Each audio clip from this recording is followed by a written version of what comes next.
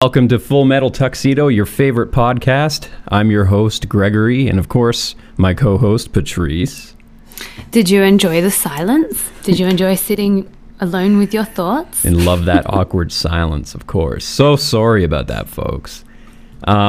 So we put up a poll for what today's episode should be about, and lawn care.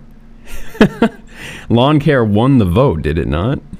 Or it got pretty damn close. I think it was pretty close. It was pretty close. A third of the votes. But you guys thought we were joking with that lawn care. But this is sort of your lesson that you need to learn is if you vote for the joke thing, we're just going to do the joke thing. Except it's no joke to me. I take lawn care deadly seriously. Yeah, we're middle-aged people. Yeah. Like, there comes a point in your life where you reach a certain age where you're just like, I really like plants. Yeah, and you know what? Based on the demographic of my audience, most of the people in my audience are between 25 and 45.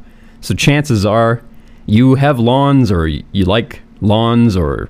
Yeah, we won't kink shame you here. No, and we weren't... For your lawns. And it's not like a euphemism for weed or anything. We literally mean actual grass. Like when we read what people thought it was going to be about, I was like, that's actually really clever. I wish that I had come up with lawn care being about crop circles. Yeah, I know. Now I feel kind of dumb for having not made that connection myself. We are definitely going to cover crop circles eventually, though. So if you're new to the live stream thing, if you're new to the podcast, we live stream this every Saturday night. Usually between 10, we're doing it earlier tonight, 10 p.m. Yeah. And you know what? We might keep that tradition up.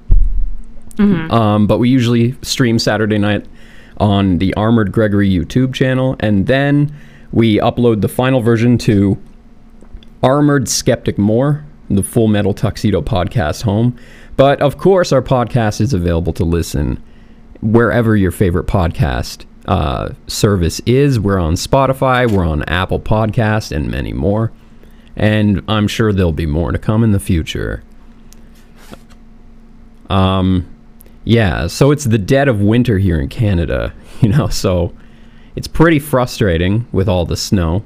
So I don't really get to play with lawns very often, and not this time of year. We've got snow squall warnings coming for southern Ontario, which is a little bit frustrating. But Patrice. Yeah, so the lawn care part is look outside. The lawn is dead. Go back inside and pour yourself a drink. Right. Basically. But I mean, I love yard work. I'm one of those weird people.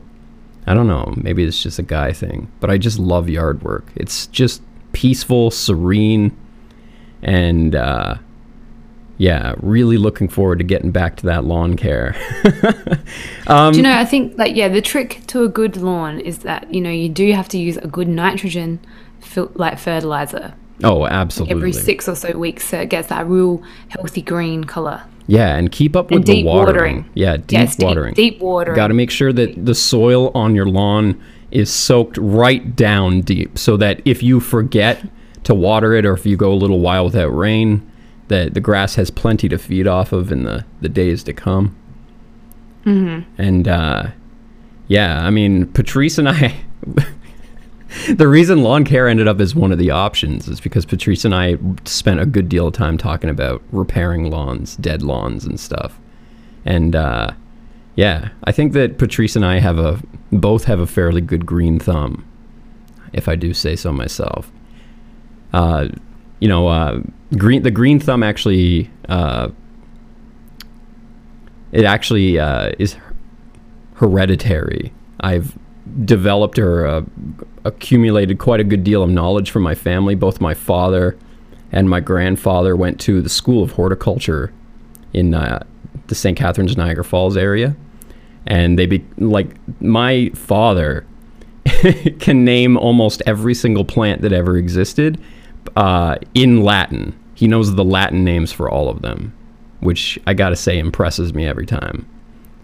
He says it's easier for him to remember the Latin name than the English name, which I find is hilarious because I can't even remember half the names of plants. Patrice is very much into gardening too. Yeah, I enjoy a good like house plant. Yeah, well, I need more houseplants. That's for sure. I need more life in my space. I think it is weird though that you do kind of, I don't know, for me it was probably like, I don't know how old I was when I was just like, I want to look after plants now. Like it is almost like a nurturing thing, I guess. Yeah, that's a really good way of looking at it. I like the oxygenating my space. I like having stuff that's alive around me. It makes me, it makes me feel good to be around a lot of life. And you're right, like caring for a plant, whether it's your lawn or a house plant or flowers in your garden, it's satisfying to nurture something to life, back to life, keep it alive, make it flourish. And it's always so satisfying when it works out in the end. I agree. But we're not really going to talk about plants. No, we're not here. 3 hours. No, of course not. The winner, of course, was Mythology and stories based on mythology. And one of the suggestions that we got, or a couple suggestions we got, were about end times, apocalyptic events, stuff like that. So that's what you're here for tonight, folks. And we've actually got a few stories to read from our email that are not totally unrelated, but it's on the spirit. It's the spiritual. They're spiritual stories. Yeah, I would say absolutely. So if you guys, a lot of the Armageddon end times. Avengers. You know what? I should have listed Avengers Endgame as one of the apocalyptic events that we were going to discuss, because that is a modern example of an apocalyptic event. But do you know, having said that though, I reckon that I have the possibility to become a prepper. Oh, I know. So you need to learn how to garden if you want to be surviving the Armageddon, if you want to make it. Actually, prep. If you don't even know how to like keep seeds or like keep things alive or know when you're meant to plant things, you're not going to survive very long. Prepping is actually one of the first things Patrice and I discuss. Neither of us are literal preppers, but we dally in the survivalist like reading. Like I find it really fascinating. Yeah, I used to, and especially like this whole community online of religious preppers, like people who are literally preparing because they believe that the end of the world is going to happen in our lifetime. Well, the religious ones are certainly the most interesting ones. There is like a television show about those people, which I find really interesting. But I've had food stores before. I've kept water and stuff just in case. And, it's always smart just to have even just a couple weeks worth, just in case there's some sort of a natural disaster and the grocery stores don't get food for a while. You don't want to be the guy, in your neighborhood that has to be begging other people for food. Like, don't be that guy. It's always smart to just have a little bit of a buffer just in case, just like you want to have a little bit of extra money in the bank in case of an emergency as well. I like to keep simple stuff: beans, oats, rice. Those three I feel are the staple. You can get by every day on that. You get your protein, you get your grains, and your like, I like the idea of having like hardtack and pemmican and stuff like that kind of in my like bug out shelter kind of thing, but I've never actually done it. I've never actually made pemmican, never done hardtack. Well, I think we should try it though. I mean, we've got a whole list of stuff. Oh, I still have the starting soon up. Damn it. So we definitely have to try that. I mean, there's a whole bunch of prepper stuff that I'd like to try. I'm definitely much more interested in prepper channels lately, or even just lifestyle channels where people sort of live either off the grid or semi off the grid, or just self-reliant people. Those people I find so interesting.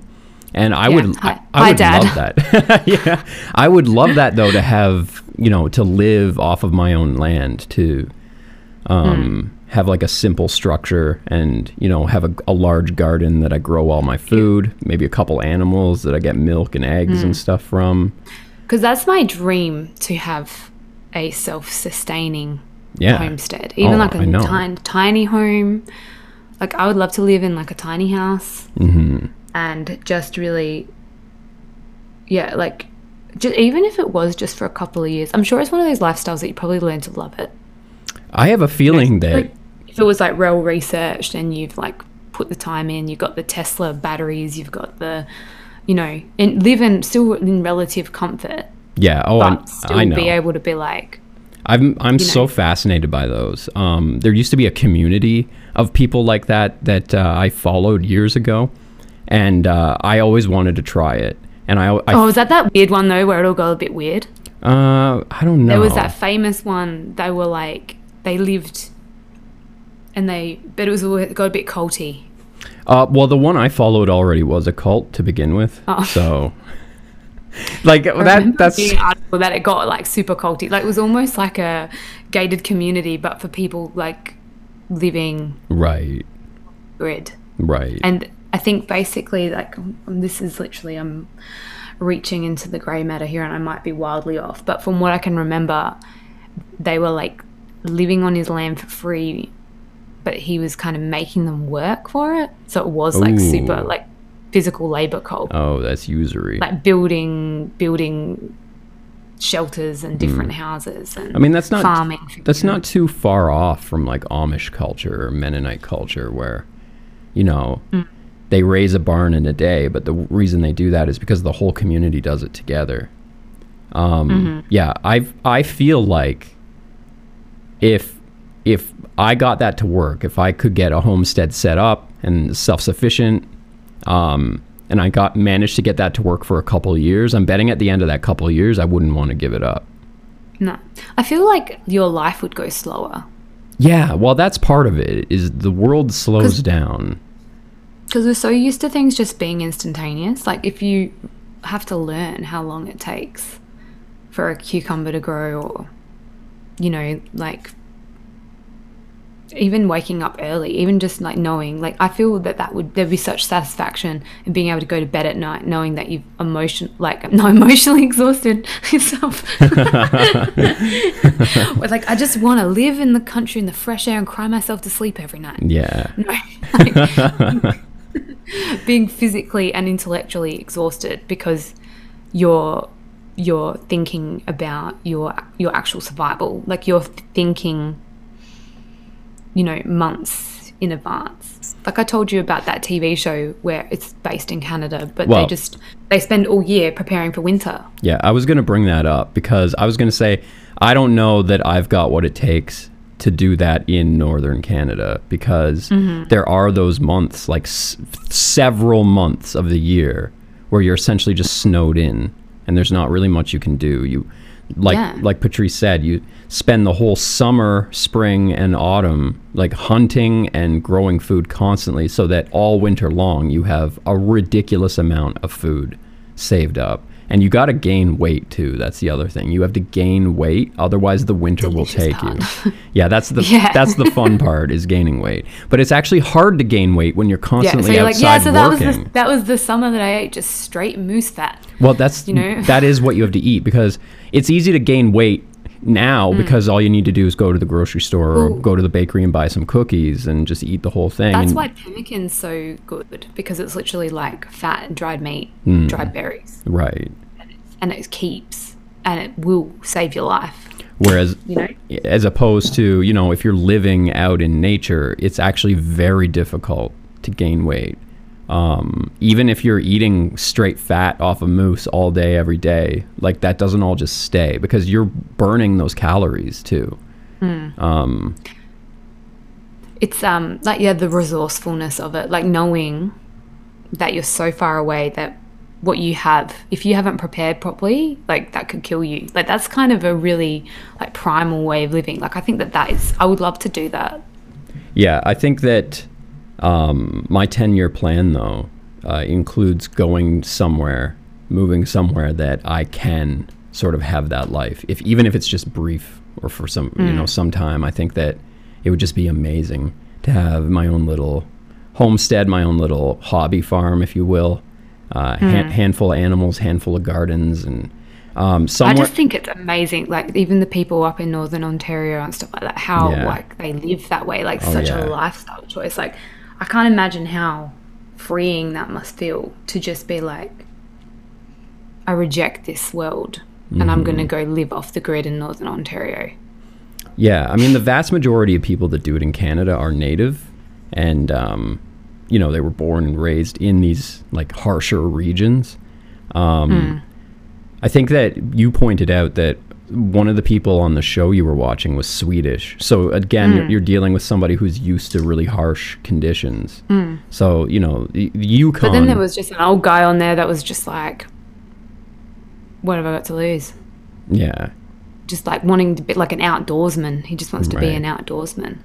I have to look up what that show was, because that was so interesting, like learning about how they run dogs and teaching them, and you know, just how vital that is too. Right. Well, that's what you need, especially in Canada. You need to have huskies. You have to have dogs. Otherwise, you just won't make it through the winter. And those dogs, it's hard because they're outdoor dogs. They're working dogs. They're not like pets.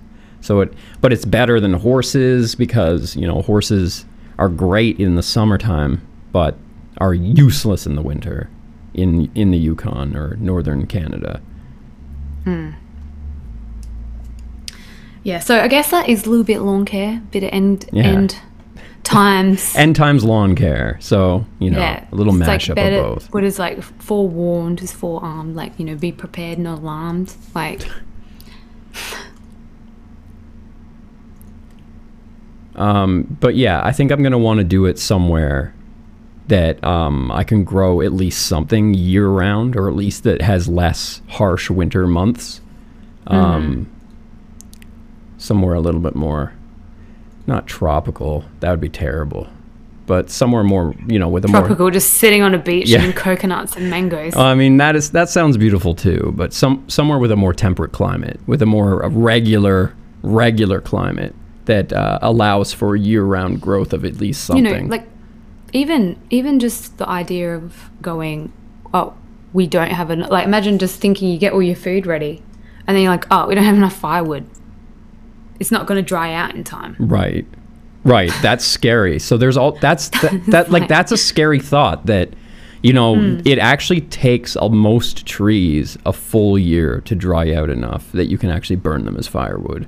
So you have to be constantly harvesting wood every day. Like that's actually like, I almost said a meme, but that's like that is a well-known thing about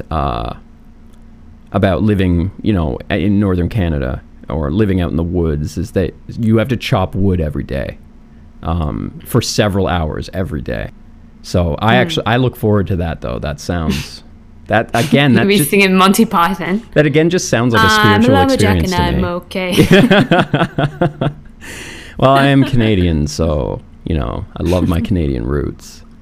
Can't deny them. Before we get into the meat of our podcast, we've already got a super chat here from Miss Piggy. Thoughts on Stephen Greer, please.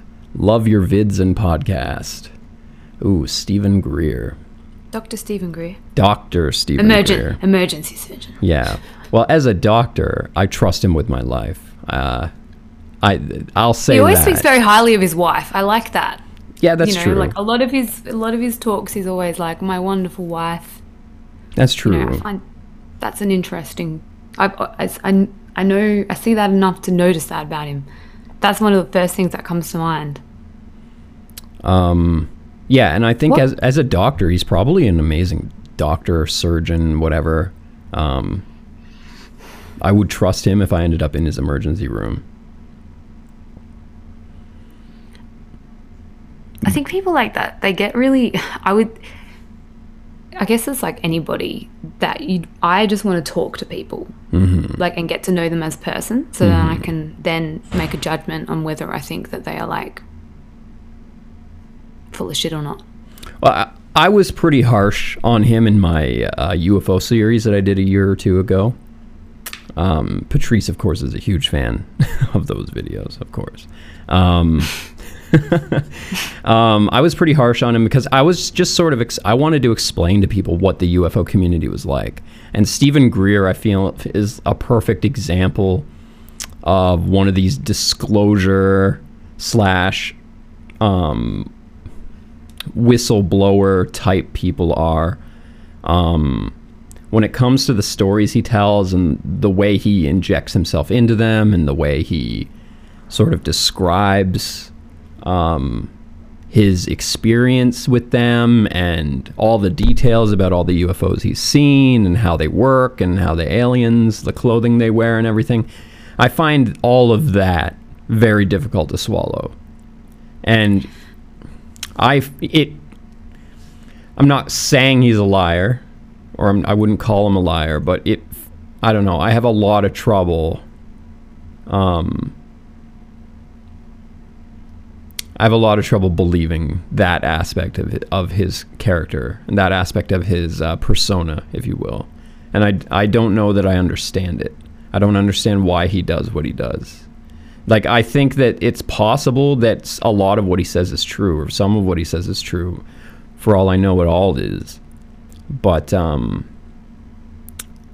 of the things that sort of has always bothered me, or that I've always had trouble getting my head around with him, is that he'll spend an hour or 3 giving a lecture, but he'll never present any evidence or proof of any of those things. Just, it's all firsthand accounts from stuff he remembers.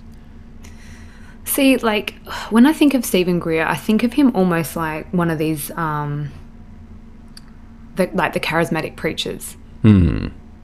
Do you know what I mean? So, you know, when we were speaking about like the evolution of the Pentecostal church and prosperity churches and all of that, that in the 50s they decided the only way to bring people into the church is to make the church supernatural. Right. To show them how God works in mysterious ways. Right. You know, and so they'd do that by speaking in tongues, like spiritual warfare, the whole like give us your money, and then, you know, what were the 3? There's 3 main ones. It's spiritual warfare, speaking in tongues, and healing miracles. Mm. So I almost feel that that's the way a lot of these UFO, ancient alien peoples position themselves. Like they are almost a charismatic leader. And so there's a part of me I struggle with if it's okay to kind of like give it the old razzle dazzle if it makes someone look into something a bit more than what they would have before. You know, is that a white lie to just pique someone's interest? That's an interesting point, because he did sort of force me to look into it more. And I did learn a lot by getting into it. So, but a lot of what I learned, or at least I feel I learned, that didn't really mesh up very well with his take on events or his idea of what UFOs are and aliens are and communication. He has just like such a wildly vast array of types of ETs and stuff that he talks about. He even talks about demons and the demon realm and going to the demon realm, and you know, and then also psychically communicating with aliens in space, and he's like all over the map with that kind of stuff. And someone mentioned last week in the comments, I noticed though, like when you start looking at the strange starts looking at you. Well, so what if even just by that logic you go, yeah, you start with aliens, and then next minute, like, you are like, hang on a minute, like, what's this? And what if it is as simple as, you know, if it is like opening up your third eye, or like opening up your other chakras, or however it works, that the more open you become, the more kind of work that you do, or the more you allow yourself to believe, the more you can see. Like, if that veil is lifted. So maybe, I don't know, like, I don't know enough about it to, like, a lot of these claims you can't prove or disprove because they're people's personal accounts. Right. And that's what you said. Like, he talks about people's personal accounts. in effect, he's like a storyteller, like how the charismatic preachers are like. And this person that sent me a letter, they sent me $1,000, but they had this story of how like this thing got fixed on them, you know. Yeah, so they're a really preaching good point. the good news, or they're preaching news. Yeah, you know what? I have to sort of echo that sentiment because, you know, you guys know that I used to be pretty hardline skeptic. I refuse to accept anything that doesn't have evidence, and I close myself off to anything that, you know, couldn't be proven. And, you know, the last year or so, I've been sort of opening myself up more to that kind of shit. And I gotta say that I used to really think Stephen Greer was crazy or a liar. But the more I look into it, I'm starting to feel that there really is a connection between, I think I've said this in every episode of the podcast, a connection between ghosts, aliens, and Bigfoot. All those things seem to be part of the same realm where you sort of, like Patrice said, you have to be open to those things to even experience them. And I don't... And people take, like, you know, Graham Hancock talks about even like the burning bush, like acacia, the use of hallucinogenics, all of that kind of stuff, to literally allow people to relax their forward mind, their conscious mind, to allow their subconscious to feel. Mm-hmm. You know, whether that is even just, you know, small changes in electric fields around us, like that we become more perceptive to things that we wouldn't otherwise be. You know, and we just say it's the supernatural because it's blocked by our conscious mind. It's like if, like you said, maybe like a third eye thing, that literally there is a part of our physiology and our psyche that we have to sort of open up to these things, because I'm not convinced that the idea of there being physical aliens from other planets that have traveled here and interact with us on Earth, that, I mean, not that that's impossible. It's very possible. But I feel like if aliens are real and, you know, we are interacting with those things, that they're not like flesh and blood the way we are. That there is sort of an elusiveness to them. And I feel like what sort of got me thinking about that was just how many of these New Agers and UFO believers also go into the realm of psychic communication with aliens in space. And it's like, that just sounds like demon communication to me. It sounds like you're communicating with non-physical beings or something that's, you know, something that's more of like a mental phenomenon than it is a physical phenomenon. And I think that people conflate the idea of there being intelligences that exist outside of humanity with the idea of there being, they conflate physical alien concepts, UFOs, they conflate UFOs, the phenomenon of there being these physical craft that we don't recognize. And the idea of these like otherworldly intelligences, these non-human intelligences that we can sort of interact with. And I feel like, you know, I used to be really hard on religion.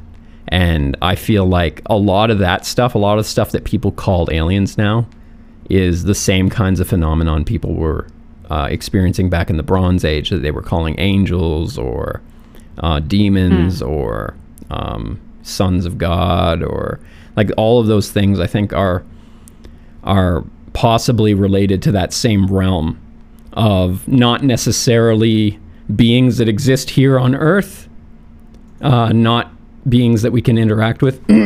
Sorry, my throat. Not beings that we can interact with on a regular basis. Wow. It's an interesting night here, folks. Sorry, got a little distracted with the chat. Yeah, we need some moderators. We were actually just talking about that before we started the stream. It would be really nice to have a dedicated mod. We've got a couple people in mind, but then, you know, it's also sort of an awkward thing to ask your friends to do, to see what random strangers are saying about you online and keep that under tabs. Like, that's not something you really just go to your friend and ask them to do.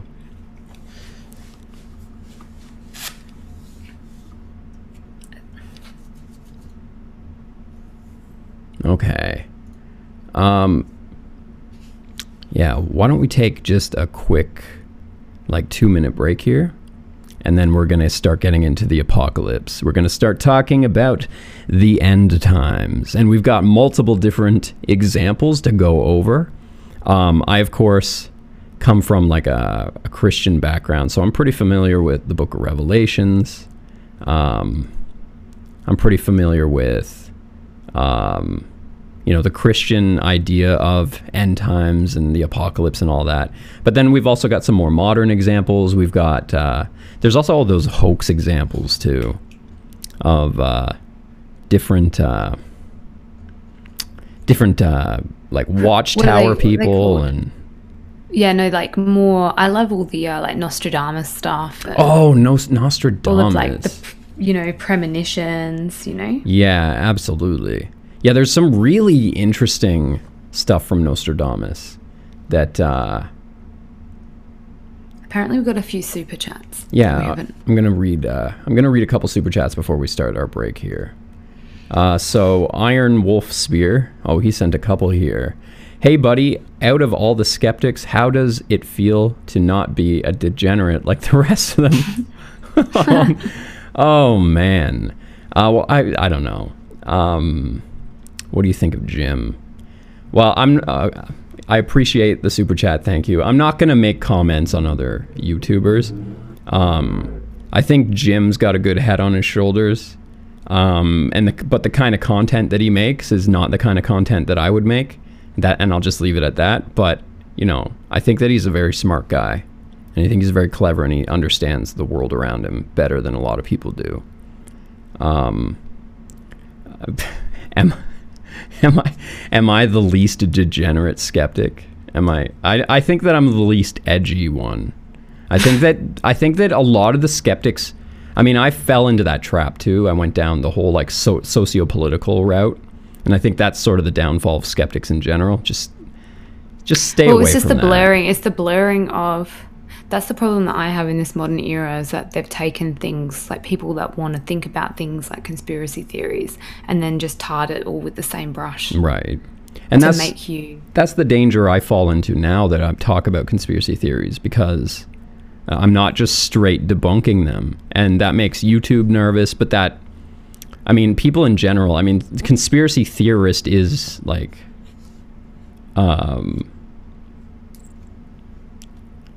that term exists as a pejorative. It's, people don't usually say that as a compliment or as just as a functional description of somebody. And then, Iron Wolf Spear, another super chat. Thanks, bud. He said, read the super chats, buddy. Well, I just did. Don't worry. We're gonna read them throughout.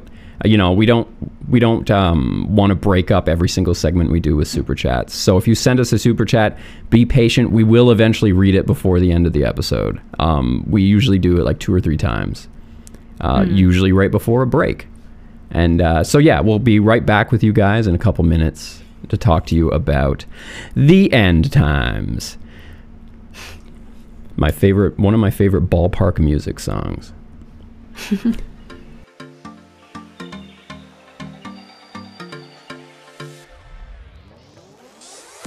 All right, we're back. Sorry about that. Just a quick little break at the top of the hour, just to get our stuff together. Again, I don't know why we can't get the music to play. I'm sorry. Let's just hope that that's the only gremlin we experienced tonight. It was work. My mixer was working earlier, and there's, you know, that's all I can say. Is I did my best. Okay.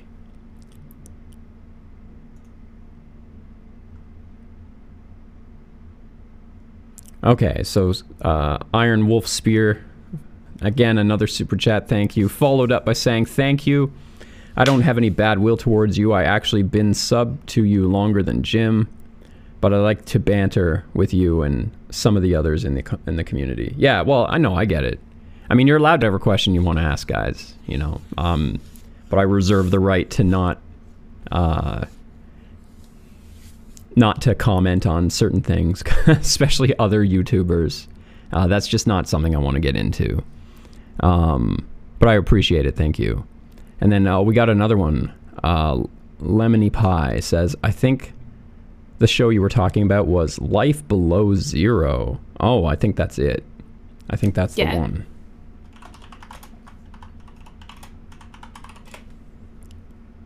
Oh, yeah, that's definitely it. A documentary series. Oh, they did 16 seasons of it. Holy shit. It's awesome. I don't watch television, so that's interesting.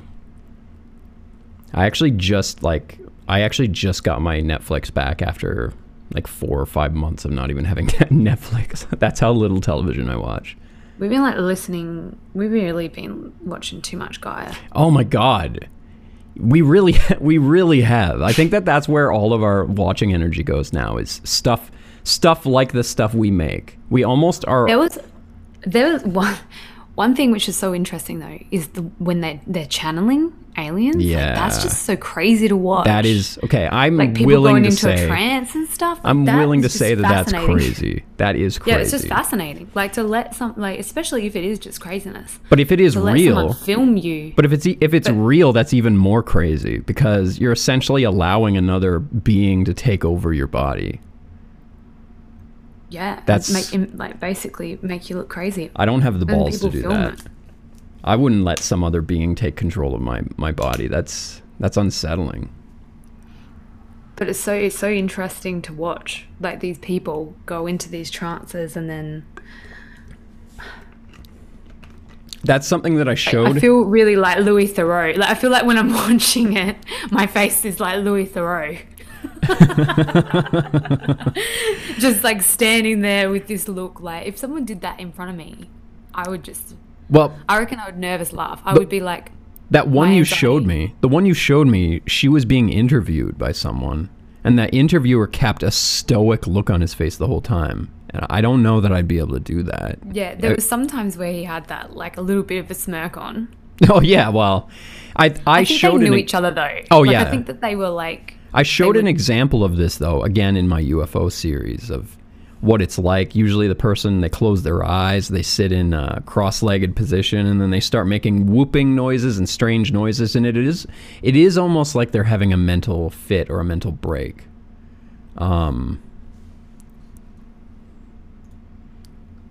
Oh no, we got another super chat here. One more before we get into the stories. Johnny Askey, no message. I hope that wasn't a mistake. He just said, just want to contribute. Oh, well, thank you very much, Johnny. I really appreciate that. Yeah, thank you, everybody, so much for the super chats. Now, before we get into the meat of today's video, I just want to an hour and a half later. I just want to remind people that we are asking you to send us emails to fullmetaltuxedo@gmail.com. And what we prefer is you give us first-hand accounts of interesting stories that have happened to you. That's the preferred thing. But if you have stories about things that have happened to your friends or family, that's cool too. Or if there's it doesn't matter even if it is just like a couple of lines. Like if it's just something strange, like I've got a quick anecdote is like whatever you got.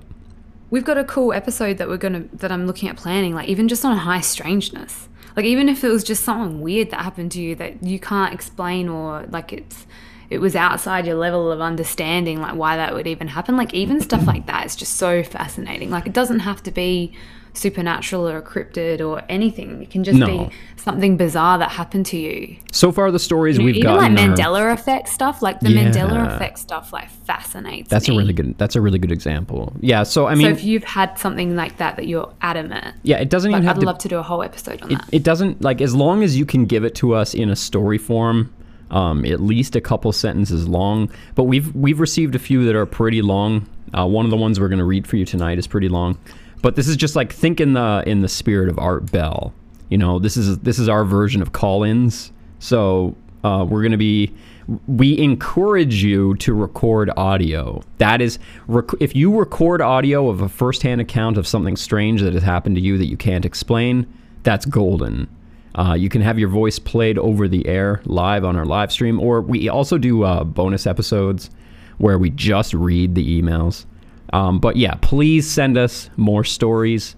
We're very happy with the quality of the ones we've received so far. A few people obviously are holding back because a couple people have admitted that they've been listening since the beginning, that they've only just sent an email now. So that's cool. I understand that it's kind of a personal thing to share a story like that.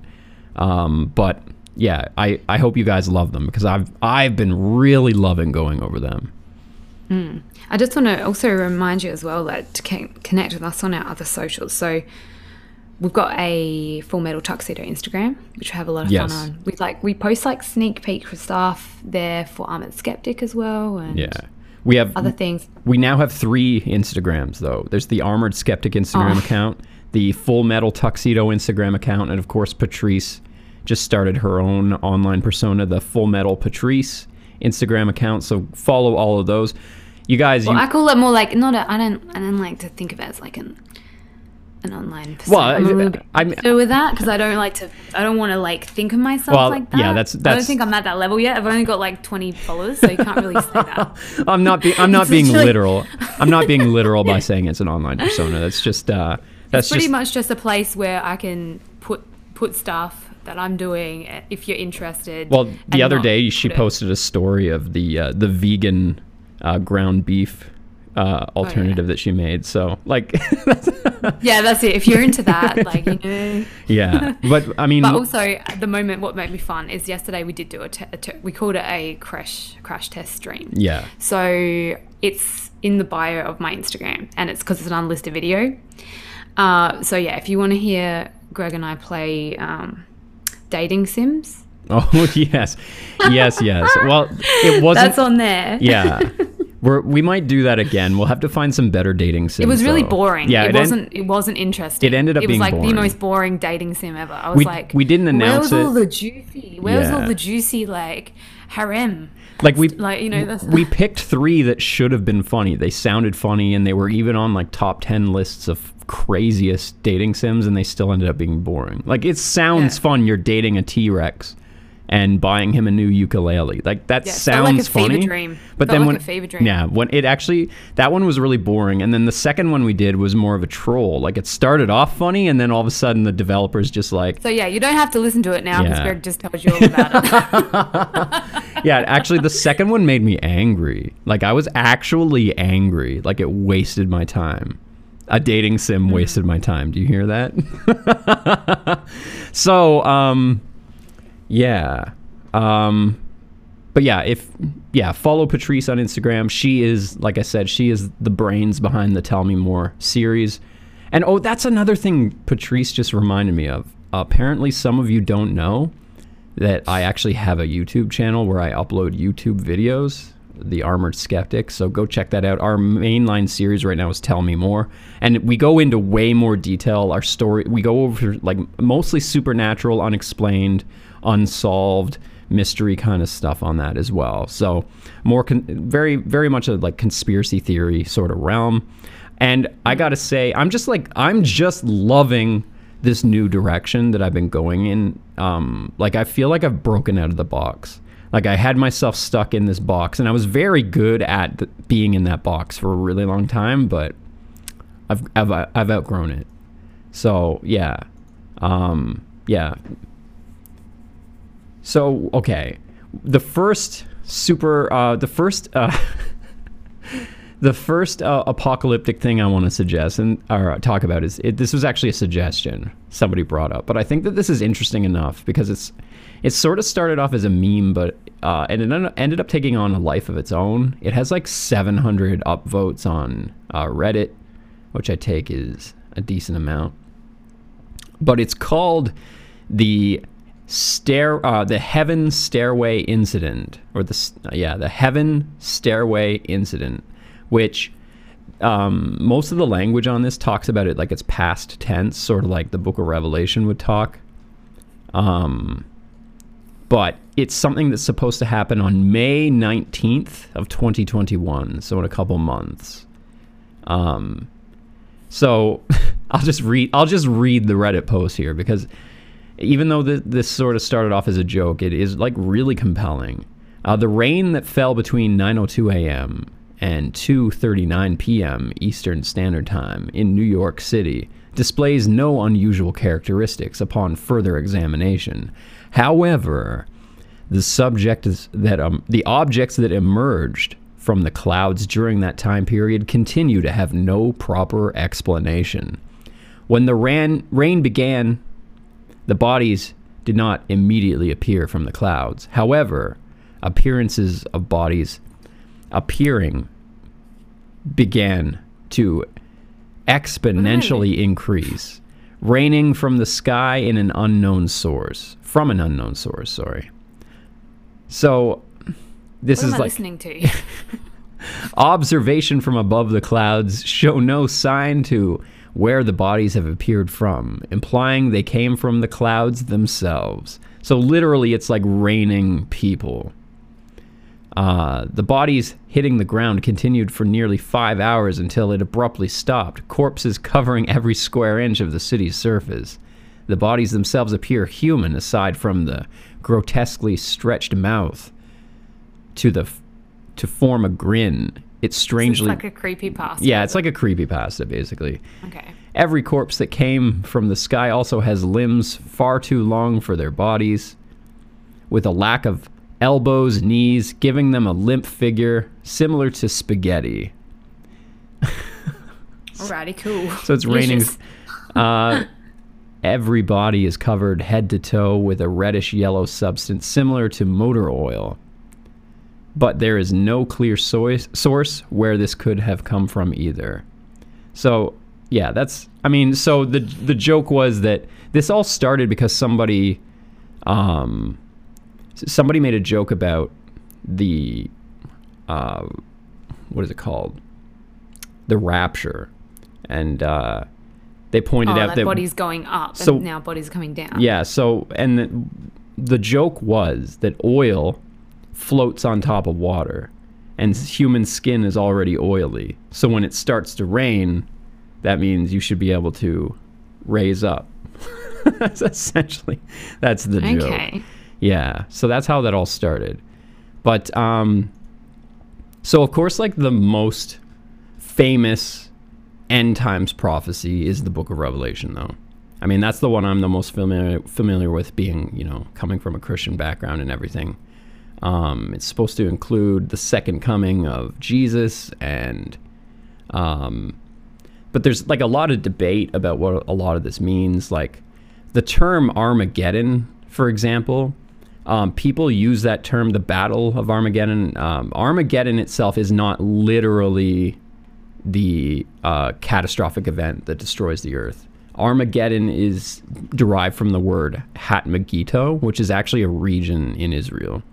And it's actually, so it's a place where they used to throw the bodies, and there would be sort of like this constant smoldering fire down there. So it was like burning dead bodies constantly. So that's such a grim image. And so you can see how an image like that could develop a life of its own and become like this idea of that happening across the entire earth. But the book never says that. The book says instead that the dragon comes in the sky, and that Jesus essentially has to defeat it. So that imagery exists in most religions, believe it or not. This was like when I was doing the tinfoil helmet series, I'm sure some of you know that. I spent a good deal of time looking into this, and I was actually going to finish the series off with something about the Armageddon. And I think I will eventually go back to tinfoil helmet, but I don't know what direction I'll take it in now. But what I noticed was that there's that same imagery of this like bird or dragon in the sky that's fighting like some image of God or whatever in the sky as well. So there's Ragnarok, right? That's one example where Odin fights the snake. and that's something that happens in the sky as well. And there's so Odin, we would know Odin as the god, but sometimes there's this like role reversal between which image is which, and I don't know where this comes from, because it almost sounds like people are describing a literal thing that appears in the sky.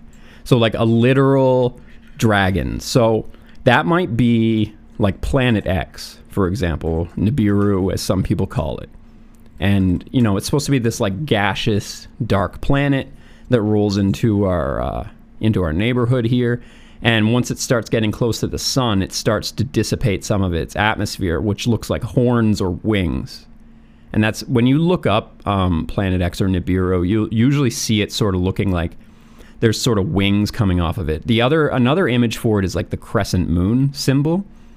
That's one image. And then even like the Death Star in Star Wars, in the Rogue One movie, they did probably the best depiction of the Death Star ever when they destroyed that Jedi temple.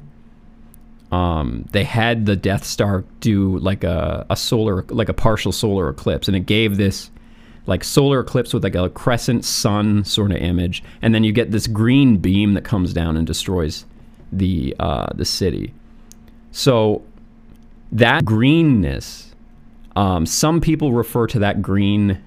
I think that green in the sky represents a figure in paganism known as the Green Man. The Green Man is one of the oldest religious archetypes to ever exist. Even Catholic priests will tell you that the Green Man predates every other major religious figure. So there's, I think the Green Man in Christianity is Jesus. I think in the Egyptian tradition, it was Osiris. And I think in the Greek tradition, it was Zeus, and so on and so forth. And I think you got the Holly King. The Holly King, yeah. There's Holly King connection too. So like it's usually related to the Green Man is usually related to the cycles of the seasons, the growth, rebirth. So that's the big one, is rebirth. The rebirth thing. So like the first major legend of the Green Man is that he showed up to this party and he's kind of a joker. Oh, so the Joker is also a Green Man. And that's what I meant by there being a role reversal, is sometimes he's the good guy and sometimes he's the bad guy, depending on which mythology you're going with. So I think that in the comic books, the Joker, he's the bad guy. I think in the same way, the Green Man in Viking Norse mythology is the bad guy as well. And Odin is actually red. Odin is the dragon that appears in the sky. So Odin is the bad guy in other mythologies. So so Zeus. So one of the other things is Zeus. I can't remember the name of the bird. I was looking this up the whole time. But there's a story about Zeus fighting a bird, or like a tentacle. I think I might actually have it up here. He fights this winged snake-like creature, this dragon-like creature in the sky. So if you like picture Zeus, the god of lightning, fighting this dragon in the sky, it's this big electrical event. That's sort of the thing that people would describe as this big electrical event in the sky with wings. And that's where you get the sort of the Death Star shooting this beam down to the Earth and destroying something on the Earth. That's the electrical part of the event. Then there's also then there's the native tradition of Thunderbirds. Now, Thunderbirds are not necessarily considered an apocalyptic thing, but they do fit that archetype where you get this big winged creature that essentially creates major electrical weather events. And the natives have a completely different tradition about what this is. There's no like regular period of time that these things show up. They just have a tradition as to what to do when one shows up. They muster the entire village together. They get all the women and children into one area, and then all the men of the village surround them and protect them from whatever. And it's not just the the Thunderbird they have to protect from. It's like other supernatural crazy stuff seems to happen during these events, just like in how the Bible says, you know, during the apocalyptic event where Jesus died and came back to life, a bunch of other people came back to life too. Like that sounds sort of like zombies, you know. There's like a lot of supernatural stuff that sort of happens around these events. So Osiris too, the Egyptian. Green face. Yeah, green face. He's literally a green man. And what happened to him? His brother, Set, who was Satan in Christian mythology, cut him up into a million pieces. And, you know, there's the whole, like, fertility connection there. That's another thing you notice with this figure, is in almost every religion except for Christianity, he's usually depicted as having his junk out, because he's, like, also a fertility god, because he's part of the death and renewal of nature, the cycles of nature, the fall, autumn, winter, spring, summer cycles.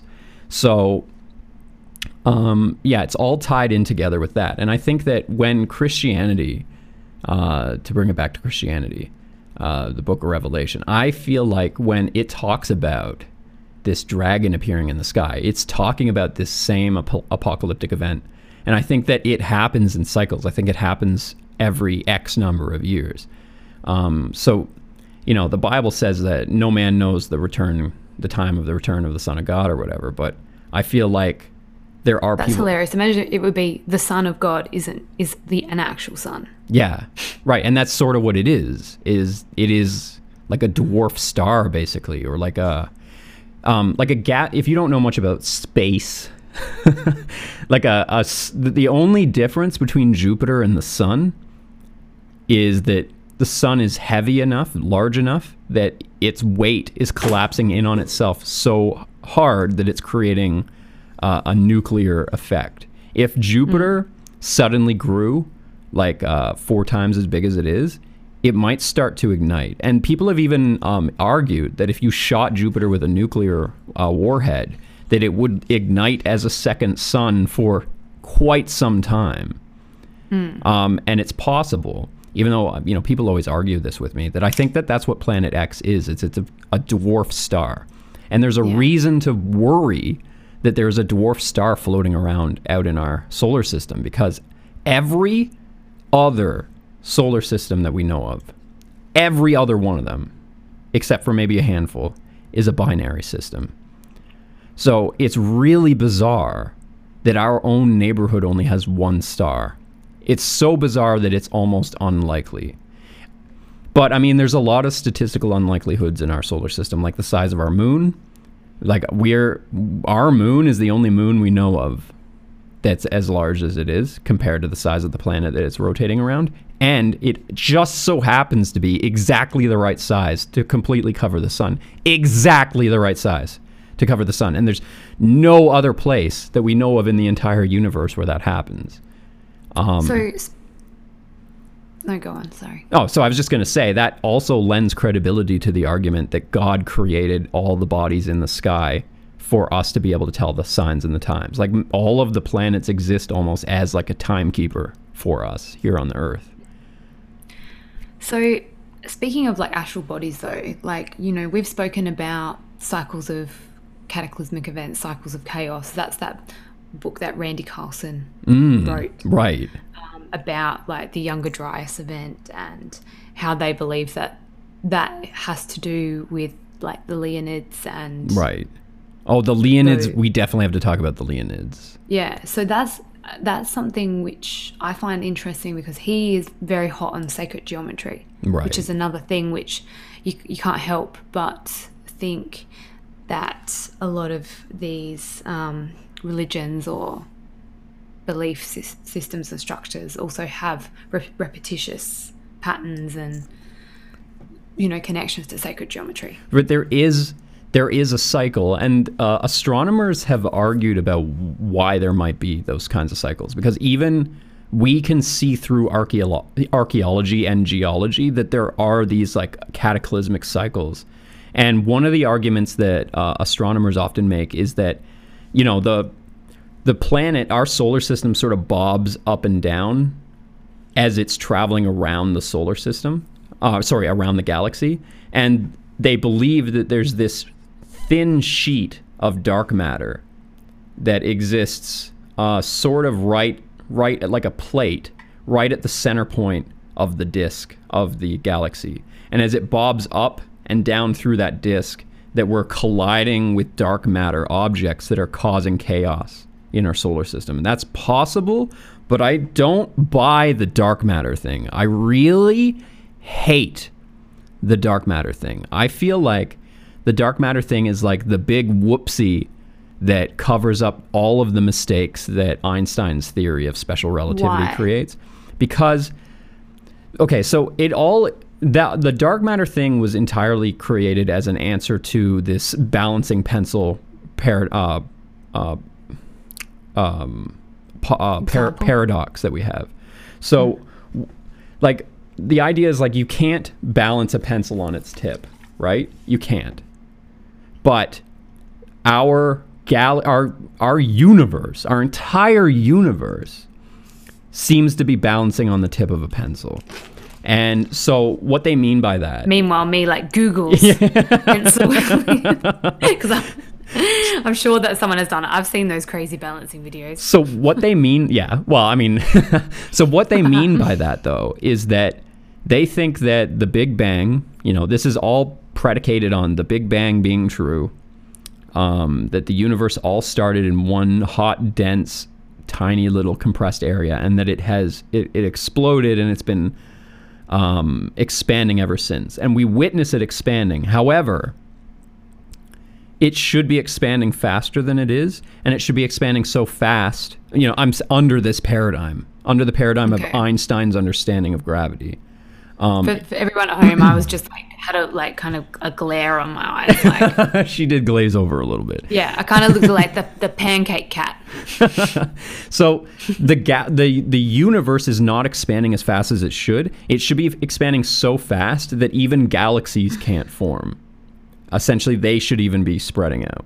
But there's something that holds galaxies together, and they say that gravity is not strong enough to account for that. So what they do to answer for this is they say, well, that must mean that our paradigm can't possibly be incorrect. Instead, what that means is for every one atom that we can observe in the universe, there are 10 others out there that we can't see. So meaning the matter that we see in the entire universe only accounts for 10% of the total matter in the universe, and the rest is dark matter, which means matter that doesn't reflect or absorb light and doesn't seem to have any meaningful interaction with real matter in any way, except our matter can be affected by its gravity. And I don't like that answer. I think that what we should have done instead when we ran into that problem is said that maybe the Big Bang model is not entirely correct, and maybe there's something that holds galaxies together other than gravity. Like maybe, and that's where we get into the whole like. But what is it? What would you like? I'm not an astrophysicist. Well, I don't know. Like I always tease that I'm not a physicist. My understanding of physics is pretty weak, but I understand Tesla's understanding of physics really, really, really well. And under Tesla's model of like the ether and electromagnetism being the thing that is like the ruling force of the universe, I think that I think it's an electromagnetic effect. But then I also think that people misunderstand how galaxies work as a whole, because I think that the black hole or whatever that's in the center of our galaxy doesn't just absorb energy. It's an energy recycler. So it's like constantly eating and spewing out energy, which then goes out and becomes new stars, becomes new planets, becomes new arms to the spiral of the galaxy. So I think that like each galaxy sort of exists self-contained in that way. And yeah, I think that there's like a million other ways that we can answer that problem other than we just can't see 90% of the universe.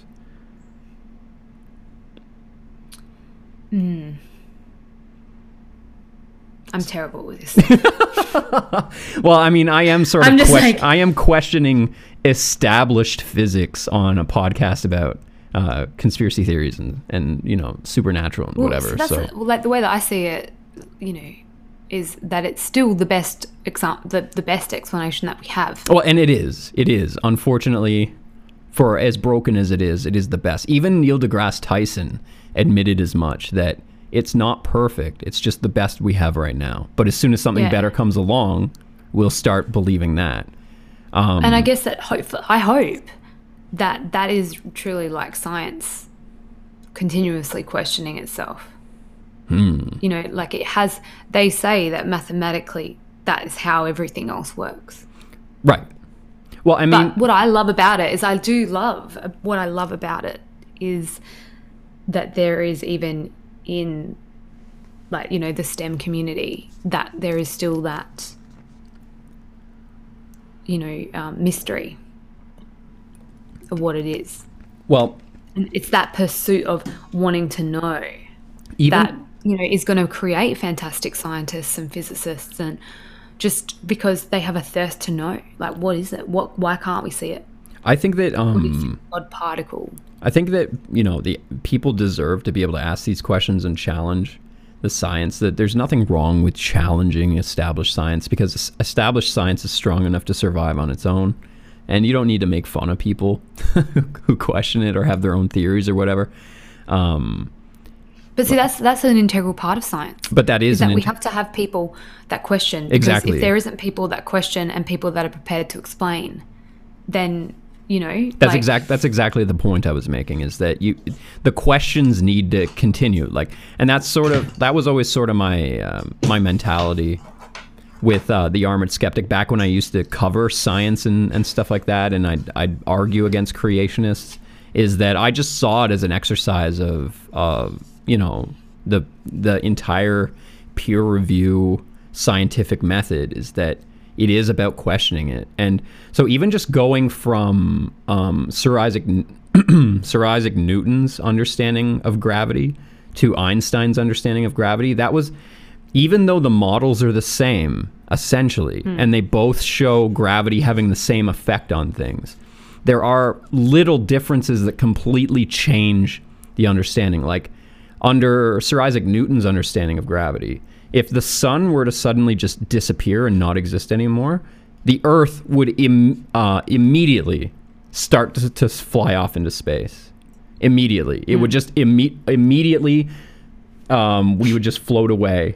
But under Einstein's understanding of gravity, it would take 8 minutes for us to realize that the sun's not there anymore, and that for the wave of gravity around the sun to dissipate. So 8 minutes doesn't sound like a lot, but that changes everything about how the model works. Like the reason I ended up actually getting into thinking about Einstein's special theory of relativity and his grand unified theory is because we're working on a video about the Philadelphia Project, and that goes into he's been deep in it, like, and I've glazed over. She's like yelling. And she's like yelling at me because I'm like getting too much into it. She's just like, you can't even have that in the video. This video's not even about that. I was like, and then we reached a compromise where I was like, yeah, okay, put it in, but you have to play it like 2 times speed. So it's going to be a Patreon exclusive. Everybody else is going to get like a funny fast forwarded version of it as a joke. But yeah, I want it to be like, I just think that whole time, like, I was just thinking about the not Arrested Development, Always Sunny in Philadelphia. Oh yeah, science a bitch. I love that is one of my favorite. I loved Always Sunny in Philadelphia, but that episode when they argue about creationism is one of the most brilliant episodes, because that perfectly encapsulates sort of the broken side of the questioning science thing that I was just talking about, is that if you end up with people questioning these things, but they don't have anybody that actually understands them to answer those questions, then you end up with people just not trusting anything. But that's because science and religion, they have to exist together. Yeah, they are two sides of the same coin. One will never divorce the other. They need to exist together. The same way that the left side of your brain and the right side of your brain battle with every single decision you make. It's because we're seeing it now. Like, the sooner we go through history where we'll be ultra religious as a community, and then we see like a rise in science because people are questioning, you know, the accepted narrative.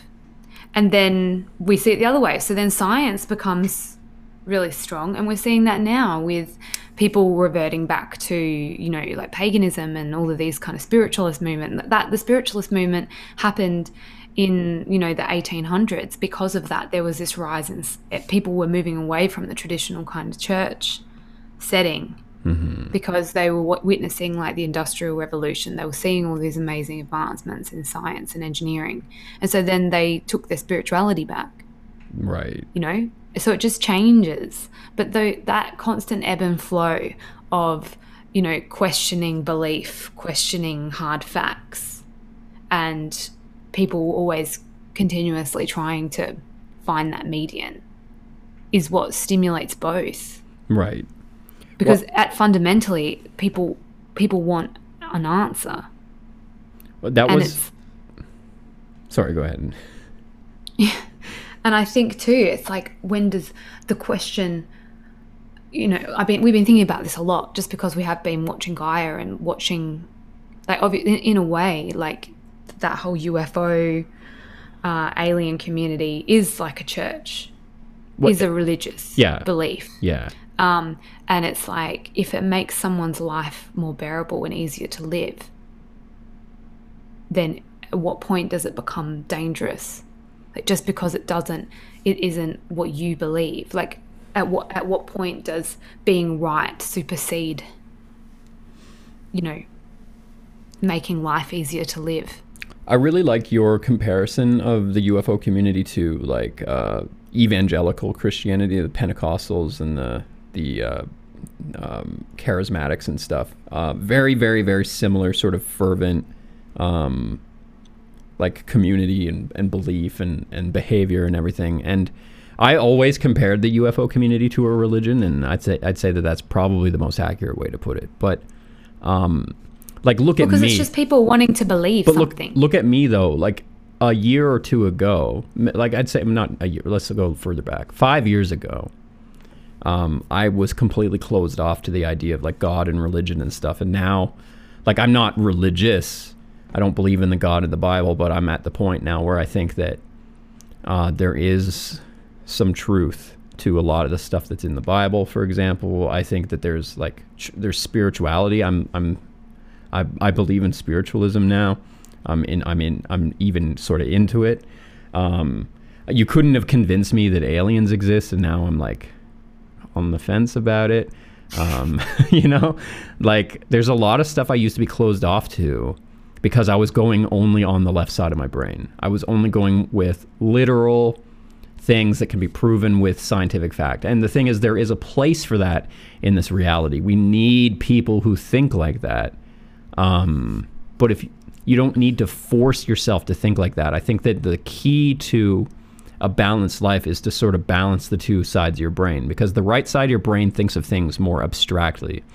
And if our reality is only a small part, like what we see is only a small part of the greater universe, and that there's another universe that exists outside of our perception, then that universe might exist with a completely different set of logic. So if you're forcing yourself to only think about the logic within our knowable universe, then you're shutting yourself off to that 90% of other ways of thinking and beliefs and possibilities that exist out there. And you'll never know about them because you're so stuck in the physical world, the meat world. And a good way of looking at it is like language. So you can go through your whole life just speaking English, but there's hundreds of different languages out there. Yeah, that's a good analogy. But like, the more I've opened my mind, the more I've opened my third eye to these things. Like, I can see them now. I feel like I can perceive them now. Like, it's one thing to open your eye, but it's another thing to actually understand what you're seeing, because that's another thing. Like, we could be dealing with people even that have their eye open, but they haven't been trained to actually understand what they see. Because a really good analogy for that, I feel, is like somebody that's born blind and they're like 50 years old. They've gone their entire life never seeing light, never seeing color. They can understand what things might look like. Like you could describe grass to them. You could describe a lawn to them. And they could feel it and everything, but they'll never really know what the color means. They'll never know what the texture, like what it looks like in the sun, what it looks like under the moonlight, what it looks like when it's wet, when it's dry, when it's dying, when it's healthy. They don't know those things. And all of a sudden one day you show them a lawn and they might figure out that it's grass, but they won't really understand what they're looking at. They won't know that it's brown, that means it's dying, or that that it's like thick and luscious, that means it's healthy. Like they wouldn't, not just by looking at it, you know, like they wouldn't have that sort of perception. So just opening your eye is only the first step, I feel, to actually walking outside of this box that we sort of put ourselves in another person's shoes. Yeah. And I think that's what, you know, with working on the Tell Me More series, for me, I'm just fascinated by people. So that's why I love, especially with this podcast, I love reading people's emails. I love reading experiences from people who, like, I'll never walk a day in their life. I might not even have a life which is even remotely similar to theirs. But I find it so fascinating when they share a part of their life. And through writing the Tell Me More series, like an enduring kind of theme throughout, you know, writing those episodes is I find the people that the encounters happen to are so interesting. Oh yeah, the drama They're behind more the story. interesting to me. The drama than behind the actual story. encounter. The drama is always the most interesting part. It's the personal encounter. It's the person that was in that situation that really drives me to sort of be interested in those stories. And so like a sneak peek, like Philadelphia Experiment. Everyone knows that it's like a ship that disappeared and then reappeared and all this kind of stuff. But the wild stories that people like Al Bielek believe happened to him, and all the interplay between the other kind of, you know, the connections, even with Bill Moore, with like Jessup, with Lindy, like all of these people that you will introduce to over the next 3 weeks. Like that is so fascinating to me. Right. So absolutely. That's the spirituality kind of lends itself to give people a way to relate to people. Right. It's like a rule book to how to relate to other people. Well, it's one thing to say a ship disappeared and then reappeared, but then it's another to say, I was on this ship and we were doing an experiment, and they wouldn't really tell us what it was about. We were supposed to be degaussing the ship to make it invisible to radar and invisible to magnetic mines and magnetic torpedoes, because the U-boats and the landmine or the undersea mines were such a huge problem in World War II. So they commandeered our ship and they decided to do this, that, or whatever. They flipped on the switch, and before I knew it, I was in the year 1986 or 1983, whatever is what he said. And it's like, once you put a person there and you describe what he witnessed and what he went through in that day, like it really makes the story so much more real, it makes it more vivid. And like, you know, if you have any amount of empathy at all, you're able to put yourself in those shoes and it feels like you're experiencing it yourself. And that is what is the most interesting thing about those stories. And but that's what my fascination with like religion is, and spirituality, because you know, I don't like belong to any kind of subscribed religion, but I do. So you're a heretic. Kind of. Oh, I am a witch. Yeah. But I think that the best place to be is neutral, so that you can then, and that is like a Buddhist teaching, to walk the middle path. You know, to not be too far either side. You know, so that you can then just take people on their value. And that's why, like, I would say that I probably lean towards a more skeptical mindset, but not so that I can just like rag on people and make them feel shit. Like, it's because like I always try to, you know, maintain a level of balance. Well, that's, you know, that is the philosophy that I was just saying that I've now adopted this. And even like Jesus even talked about this narrow path idea. And I think that he got that idea from Buddhism, Hinduism, Taoism as well.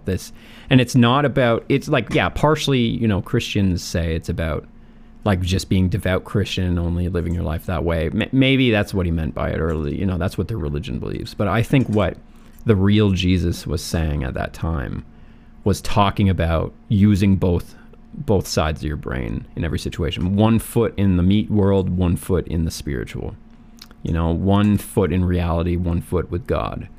So, you know, one side of your brain, the left side of your brain, just being aware of the reality that you're in. You got to make sure you're fed, you're working, your family's healthy, you know, you're taking care of your neighbors, stuff like that. But then in the other side, the spiritual side, is you're keeping your mind on the abstract, on the unknowable, on the things that you can't see and you can't perceive, and the abstract thought. And there's so much power in the abstract thought. And like, just because I'm such a creative person, very artistic, and I love making things, creating art, music, animations, videos, all that stuff, films.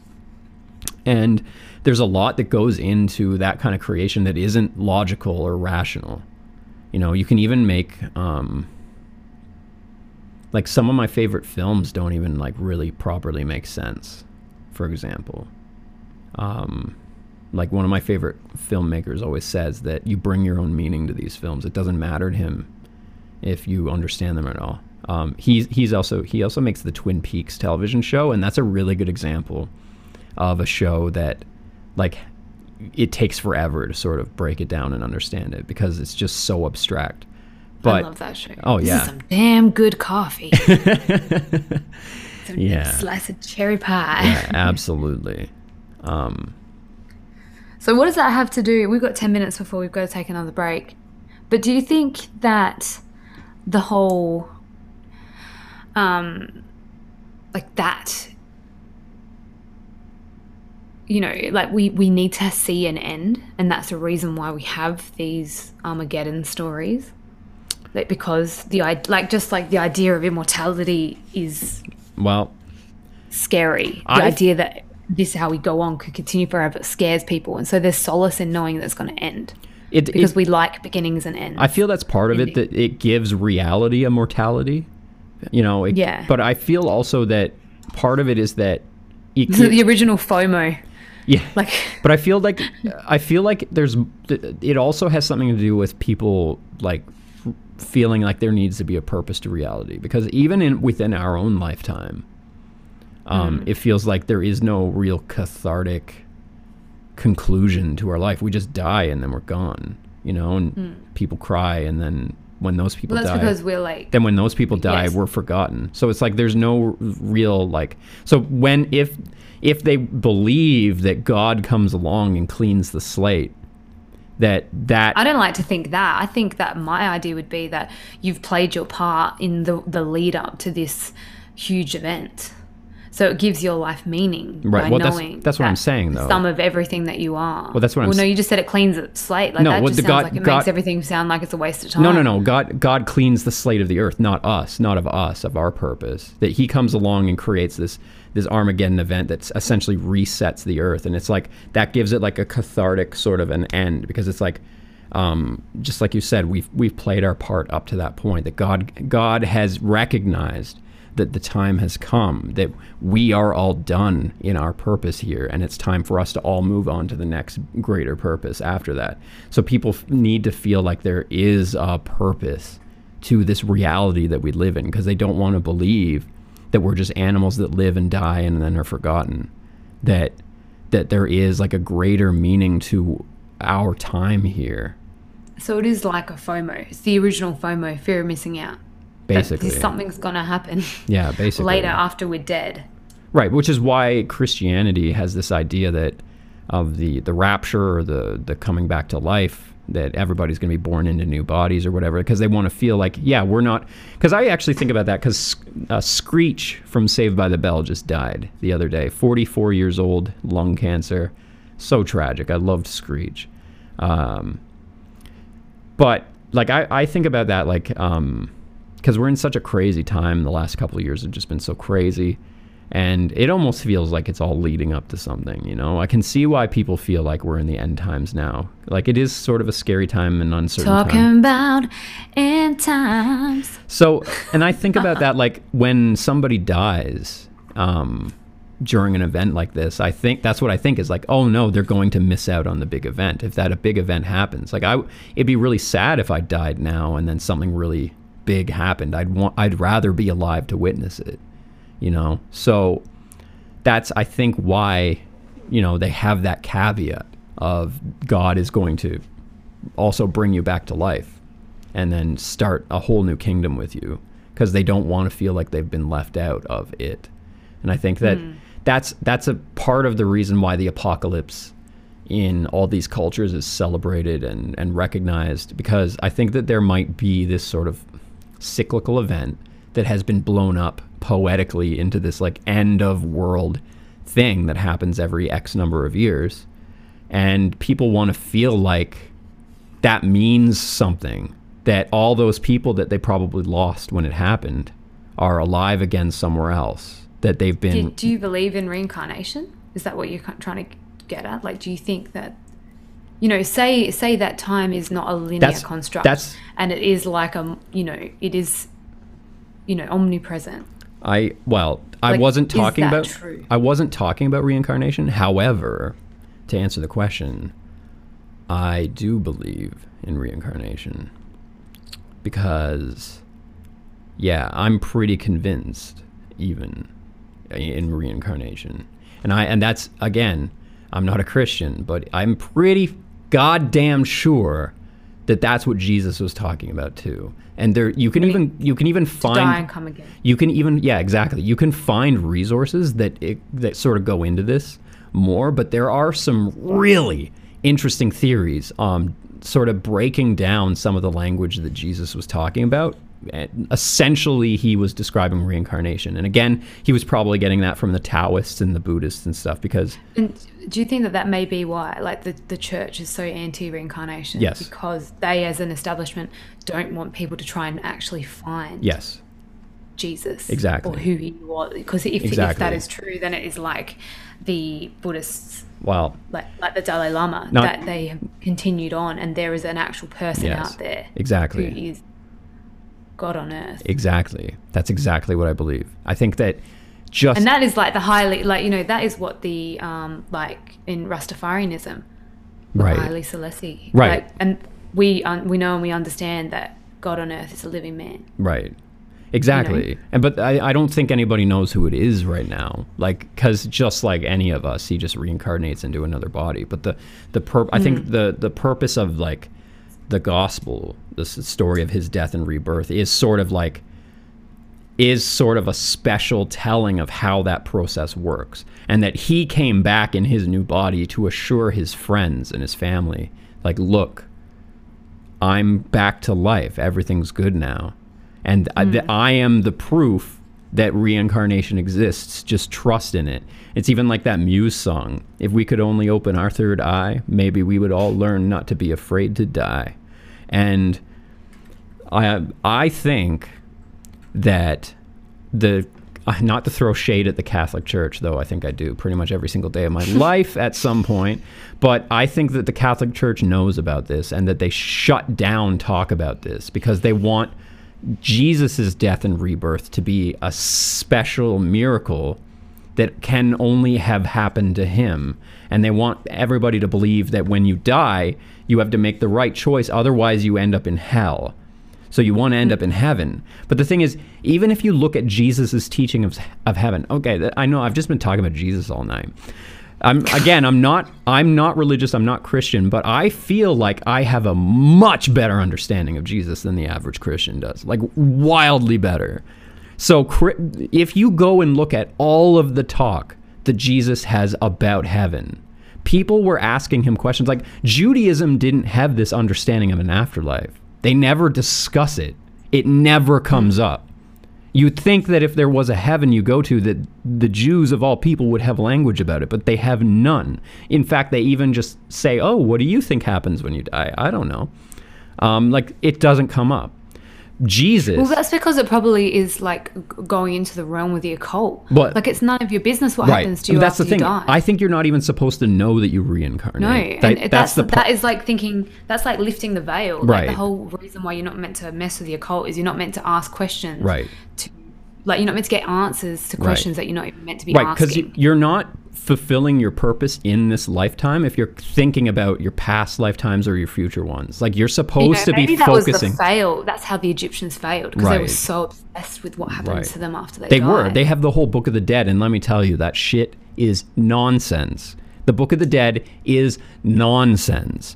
It's literally just a way of seeing how, like, your wealth, like, going, you have to accumulate wealth in this life. I think otherwise you will fail in the next. But once again, that's an interesting similarity. Even like the coins on the eyes, so that you can pay, the ferryman, the ferryman to get to your next life. Yeah, and that all goes back to appeasing. That all goes back to appeasing Anubis. There's even a movie where like the hero, his girlfriend dies, but she died poor, so she goes to hell. Like, even the Denisovians, like, isn't that just the most disgusting, like, philosophy, that you need to accumulate wealth, otherwise you go to hell? What was that movie where she was? Isn't that like Gods of Egypt? Yeah, it was it was a schlock movie starring Jamie Lannister. Yes, I loved it. I watched that once and was like, oh no, it's a fun movie. I really enjoyed it. It's schlock. It's just schlock fest though. He had to give his soul, like, he was free because he had collected all of his fragments of his soul from all these demons, and to go into the afterlife, like, he had to see Anubis before he threw her to hell. Yeah. And he was able to bring her back somehow. Yeah. So the point I was making, though, is if you look at the language Jesus uses when he describes heaven and the afterlife, he never says you go and live with God in the clouds. Like, he doesn't describe an afterlife. Should we answer some super chats before we go to our break? He's very adamant that you are reborn. Like, that is what he says. You are reborn. Like, that's what that means. He literally means reincarnation. And I might have to read a couple of books on that. I'm sure that there's some wild books out there. There's other stuff he talks about. He does talk about a hell, but it's not like it's not the hellfire. That hellfire is a different thing. That's about cleansing your soul. That's not about burning forever in eternity. That's the burning forever for eternity thing is a punishment for angels, not for humans. Yeah, I know. We're going to go to Super Chats in a second. I just want to finish my thought. Teaching you guys. I was tapping my wrist. Yeah, teaching you guys Greg's version of the gospel here. So he talks about. Welcome to you guys thought you came for the lawn talk. Okay, I just want to give my final thought on the apocalypse before we move devotional. on. Here, is that Jesus talks about this separation. That's hell, is being separated from God. And he talks about the bride coming to the wedding, all that stuff. And then people coming to the party or whatever, and they're not wearing the right outfit, so they get turned away. It's because they're not, the outfit is representative of, having made the right choices in life or whatever. So there is a way to live your life that you've separated yourself from God, and it's like a darkness. He describes it as the darkness, and you're there alone. There's nobody else, just you and nothing else. So that's hell. And I think that the modern is that the scripture? Is that Job 23? I don't know if it's in Job, because I think that was one of the super chats, because I just pulled it up. Okay, so I think that the modern way for that is, okay, think if the point of the universe is supposed to just be destroyed, or the earth is supposed to be destroyed at the end, or something like that, or at some point God takes all of his people as it were, off of the earth, out of the matrix, whatever you want to call this reality that we're in. God takes all the people out of the matrix. But there's people who have chosen to stay in the matrix because they're left-brained. They refuse to believe or accept a reality outside of the reality that we see with our eyes. So those people, if you tie yourself to this reality, that's how you separate yourself from God, because God is only here for a time and then he moves on and you have to go with him. So if you choose to become a cyborg or upload your consciousness to the internet or something like that, you're essentially tying yourself to this reality and separating yourself from God, so that when he leaves, you're just this automaton for the rest of reality, for eternity, because you exist for eternity in this matrix as that. That's terrifying. Yeah, so don't do that. Don't become a cyborg. Don't upload your consciousness to a computer. Yeah, next week in Church of Gregory, we will. Okay, so yeah, a couple more super chats, and then we'll take another quick 5-minute break. And then we're going to get into some stories. We got some really fun stories for you guys. Okay, so another Iron Wolf. Wow. Thank you, Iron Wolf Spear. For a minute there, I thought God made me deaf for not calling Caitlyn Jenner stunning and brave. I've been with demonologists in 2 occasions and seen the occult, how do you pronounce that? Duende? I don't mind email you. Okay, well, thank you. For a story. For the story. Yeah, please, if you've got fullmetaltuxedo@gmail.com. Yeah, make sure to email your story to fullmetaltuxedo@gmail.com. We would love to read it on the air. I would love to know your time with the occult and demonologists. Gyro Murphy, he's one of my channel members. Thank you, Gyro. He says, it's been cool to see a video on the conflicting stories of the Bible and Quran, like the similarities and differences between the 2 books. That would be cool. That would be cool. It would be cool, actually. I think that would be... I think it would be really cool to do that. There are some really interesting similarities. Like the Quran, the authors of the Quran, they believe that what they were doing is giving birth back to the original Bible that existed before the current Bible became corrupt and filled with like man's ideas. So there are several similarities. They even have a tradition for Jesus. They think Jesus was real too, but that he didn't die on the cross, that his body was swapped out. And that's, I think that that's a really interesting concept. And I even think that that might be true, believe it or not. But yeah, that would be fun to go through that. The Quran, though, is kind of like, you have to be kind of careful talking about the Quran, because if you make certain people angry about the way you talk about it, they get very, Well, and technically you're not even meant to read it if it's not in Arabic. Right. Because that is... Well, that follows that tradition of it having to be pure. Be pure, exactly. Because as soon as you translate it, you change its meaning. It's not, and so therefore it's actually like a forbidden book to be translated. The King James Bible is a perfect example of how you translate something and you change its meaning. Because there's I'm not condoning this YouTuber. He's actually like a crazy, like end times. Like he's actually like don't follow this guy. But this YouTuber, I made a video on him once debating evolution. His name's God Rules, but he has this really interesting series about mistranslations in the Bible. And like a lot of things that people think are like really egregious or immoral are actually just mistranslations or misunderstandings of what the original language was saying. Van Flyheight, thank you for the super chat. Jumping in late, but please take my Google bucks. Well, we will take them with a big smile and a hug. Thank you, buddy. Iron Wolf Spear again. I know you don't fully accept the faith or God, but what you guys are talking about, this verse could spiritually answer what you asking. Job 23:8-17. So that's what you were saying. Yeah. So can you read that to me? Yeah, read that for us, please. But if I go to the east, he is not there. If I go to the west, I do not find him. When he is at work in the north, I do not see him. When he turns to the south, I catch no glimpse of him. But he knows the way that I take. When he has tested me, I will come forth as gold. My feet have closely followed his steps. I have kept to his way without turning aside. I have not departed from the commands of his lips. I have treasured the words of his mouth more than my daily bread. But he stands alone, and who can oppose him? He does whatever he pleases. He carries out his decree against me, and many such plans he still has in store. That is why I am terrified before him. When I think of all of this, I fear him. God has made my heart faint. The Almighty has terrified me. Yet I am not silenced by the darkness, by the thick darkness that covers my face.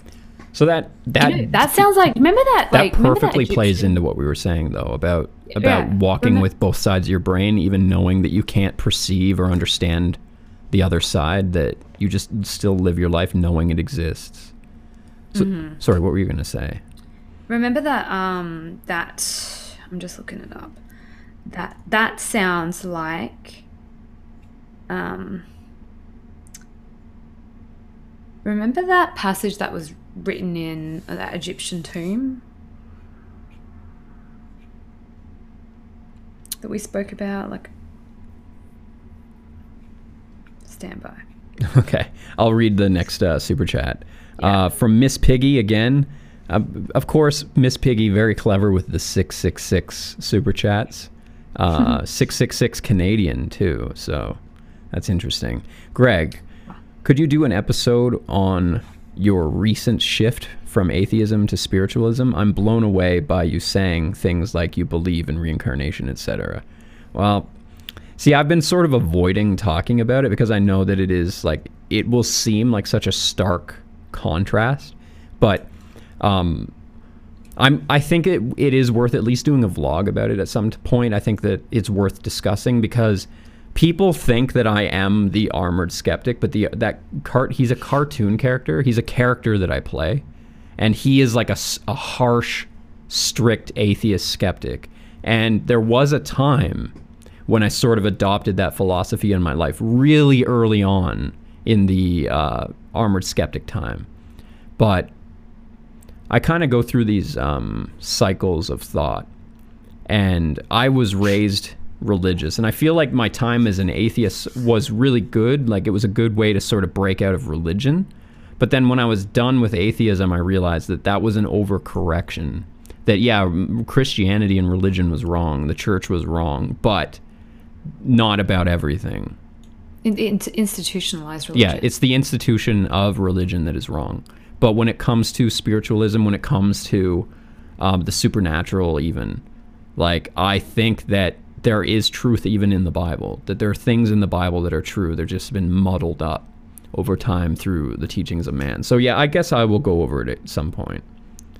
So just going back to that super chat, yes. I found what I was thinking about. So that passage reminds me of this saying, which was like encarved on an Egyptian tomb of a king, and it says, "He is as a god when he travels to the netherworld. The sun shines for him in that dark place, and that he might uncover his face and doff his dust, the north wind whistling before him." Oh yeah, that's beautiful. You know, it's similar. Isn't that like absolutely. A similar kind of sentiment in that passage with that, which I find interesting. Sort of reminds me too, like metaphorically, I sort of was in the darkness, and then someone or something came along and shone a light for me. And it was after I had sort of rejected, you know, my past life, as it were, and then this light, that was when the light finally shone for me, and it helped me walk out of that space. So do you know what I was going to say too about that other super chat about your, you know, exchange to spiritualism? I don't know. I don't think that it's like, I think it makes you a better skeptic. I think that I'm a proper skeptic. It gives you a greater awareness of what you should be skeptic of. And we've been playing with that idea of like inviting people on who have those beliefs and like try to convert you. Like, you know, it can be that kind of like to have those conversations. I would love that. Like, to just be able to ask these people questions. Like, you know, we spoke about that, like having like youth pastors on, or if you're a demonologist, or if you believe in, you know, if you belong to one of the satanic churches, like just having those discussions with people about what they believe and how they came to that belief. Right. Because I think is such an, you know, I think I'm the right kind of skeptic now, like a proper skeptic now. Like, I think what I was before wasn't a real skeptic. That was like a neckbeard that shut down thought that he didn't accept. He shut down ways of thinking that he didn't understand and didn't accept. That's not what skepticism is. Skepticism is about exploring these things, but critically. That's what skepticism is. And I feel like that's what I do now. And so that's why, like, speaking to somebody, like, that would be fascinating to me to be like, tell me about what you believe. Tell me about how you got to that point. Mm-hmm. Like, what made you go, this is it for me. This is what feels right for me. Yeah, and this helps me live my life better. It'll feel really good for me. Resonates with me. It'll feel really good for me to sort of share that side of myself, too, for my audience. And I feel like it would be really cool to sort of ask other people that are like in the thick of it, in their own special fields of belief, new age, whatever belief system they believe, and like really pick their brain on it and understand their logic and their reasoning behind it. Okay. So let us know if you want to see something like that. That'd be fun. Iron Wolf Spear again, man, you're on fire tonight, buddy. Thanks again. In regards to Jesus' reincarnation, he himself said all his power and miracles came from the Lord. The church not necessarily is hiding it, but that's true. But then Jesus also said that all the miracles and everything that he could do, all of the things he did, that we will be able to do too, that the average person, like, you can do it too. You can do what Jesus did. So that was like, he was adamant about that. So I think that in the end, that translates up to his reincarnation, and that's his reincarnation, and that's something, again, that the church, I feel, sort of hides, that they don't want people to think that that is part of the cycle of life, at least in Jesus's eyes, you know, arguing on Jesus's behalf here. Aaron Porter, thank you for the super chat. Love the show, guys. Oh, that's an easy one. Thank you very much. Thank you very much. Iron Wolf Spear once again. I might have a bias as a Catholic, but I'm glad you're trying to stay objective about this. Well, I appreciate that. Dan Olson says, Jesus totally had kids with Mary Magdalene. I know, Dan. I know that they had children. Trust me. I know. Iron Wolf Spear, one more time. By the way, the first super chat was a reference to the dead air during the break. LOL. Yeah, I think it comes up another 2 more times. So yeah. Well, okay. Let me just read those again. Wow. One more from Iron Wolf Spear. Don't be ashamed of changing your thoughts or views about atheism. I have my gripes with the church, but I do believe we are in the end game. Well, that is the belief of all Christians, though, is that Christianity is actually an end times cult. Before you know, else. I know I'm good because one time I saw a little old lady running for the bus and she missed it, and so I pulled over, and I don't look like a serial killer, so I was like, do you want me to, I'll take you to where you need to go, and she said that she'd pray for me, so I felt like I'm good now. Oh yeah, felt like that was my ticket in. That's your one-off, because she was very like going to church every Sunday, so I thought, you know, I think she might have a bit of pull up there. Yeah, well, so you did your one good deed in this lifetime. For my life. And then one more from... Ooh, and the pressure was off. Yeah. One more from Iron Wolf Spear before we go on our break. I would love to talk to you and ask or answer questions as a believer in Jesus. Give me some time and date. Well, let's start, buddy, with an email. Send us an email maybe of your experience. And if it's interesting enough, we'll read it on the air along with some of these supernatural things that we read. Because you know what? We're not shut off to religious experiences. So remember, if you have had some sort of supernatural or unexplained thing happen to you. Even if you had like a born-again moment, or if you actually believe that you were like baptized in the Spirit, and you believe like you're speaking in tongues, any and of that like coming through. Like, I want to know. I'm fascinated. If you're keeping track, Patrice has dropped her pen 15 times so far since we started the live stream here. It's been forever.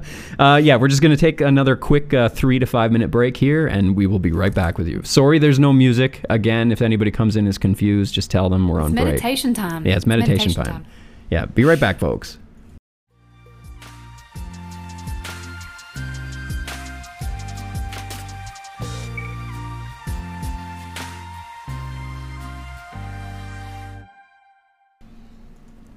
Welcome back to the final leg of the Full Metal Tuxedo podcast.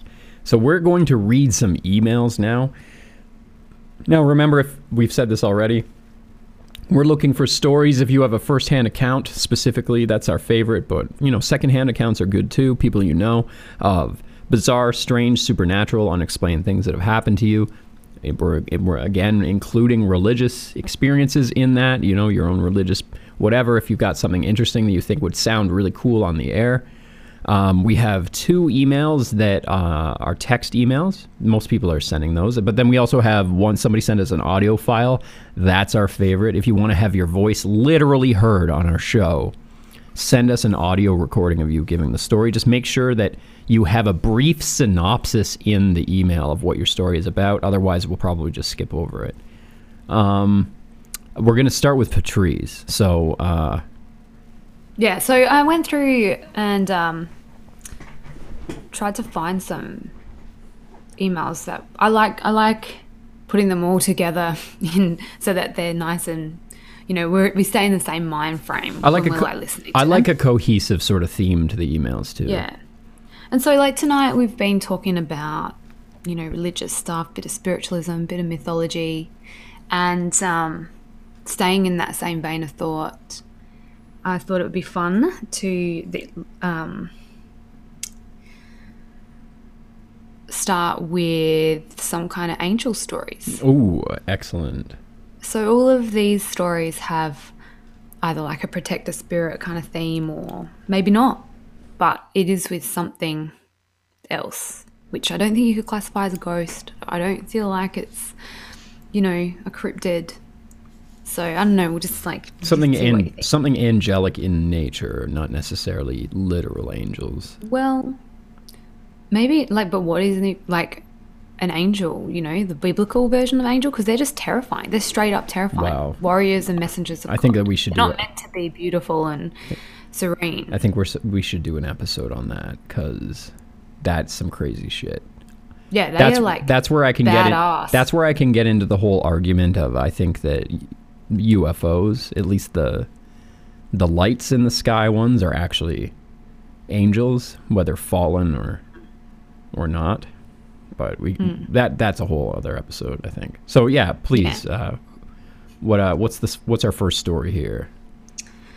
Alrighty, so this is a story by Fractale, and he starts off by saying that we had said that we may or may not cover the occult just because looking into the darkness looks back at you. Yeah. I kind of believe that. We do want to be careful about how deep we get into that realm. Yeah, I'm fascinated by it. Oh, so am I. It's one of the things we've talked about the most, I think, since we started talking. Is that when my friends who've read Ed and Lorraine Warren's books and stuff like that, they have said that weird things happened to them when they were reading those books. Yeah. Well, that's as a believer in ghosts, the more I talk about ghosts and get into ghost stuff, the more ghost stuff happens. And it's like you're inviting it on by just, it's like looking into the looking glass, like the eye of Sauron in the Lord of the Rings. That that crystal ball, like that crystal ball lets you see Sauron, but it also allows Sauron to see you. Yeah, and it's when it comes to other entities that we don't understand entirely, I feel like angels and demons exist in that realm. Yeah, exactly. They exist in the ghost realm, the alien realm, the Bigfoot realm. But I don't think so. I think they're a level above that. Well, I mean that they exist like outside of our perception in a way that we can't physically see them or interact with them unless they choose. But you're right. I think that They have they have a higher sentience. Yeah. That's what I mean. They're Like, higher. I think, They're like, higher whatever. vibrational. Or lower vibrational. I think higher. Because demons are low vibrational. Wow. So they're like the infrasound. A demon and a fallen angel are two different things. I think fallen angels are still higher vibrational. But then they wouldn't be a fallen angel. Well, they choose a lower vibration. So they chose a lower vibration so that they could live here on this earth with us. And then God punished them by making them even lower than that. But that's, we've spoken about that before. Like, what's good for the spider is bad for the fly. Right. So they are the same creatures, just with different beliefs. But that is, but it's beyond us. Like, yeah, that's the thing where it's like that's our story that we've created to try and understand the dynamic. Exactly. But that may not even actually be anywhere near what it is, because it's beyond our level of comprehension, and they can't meet us at that level of understanding because it hasn't evolved to that point yet. Yeah. But whatever they are, like, I think I know an encounter with a shadow creature. Yeah. Like a shadow man. Okay. And, like, I studied psychology at uni for a couple of years, and I was so fascinated by sleep paralysis and the way that I knew that sleep paralysis is a chemical,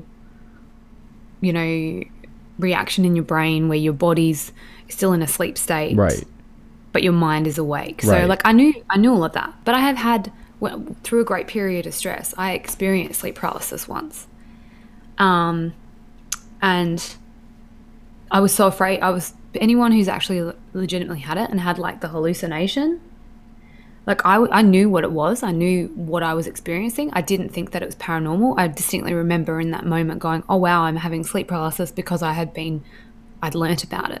Mm-hmm. But it still didn't stop me from being afraid every time I went to sleep, right, that it was going to happen to me again, because it's really frightening. I'm sure that, like, the listeners know, like, if you've ever had sleep paralysis, it's scary.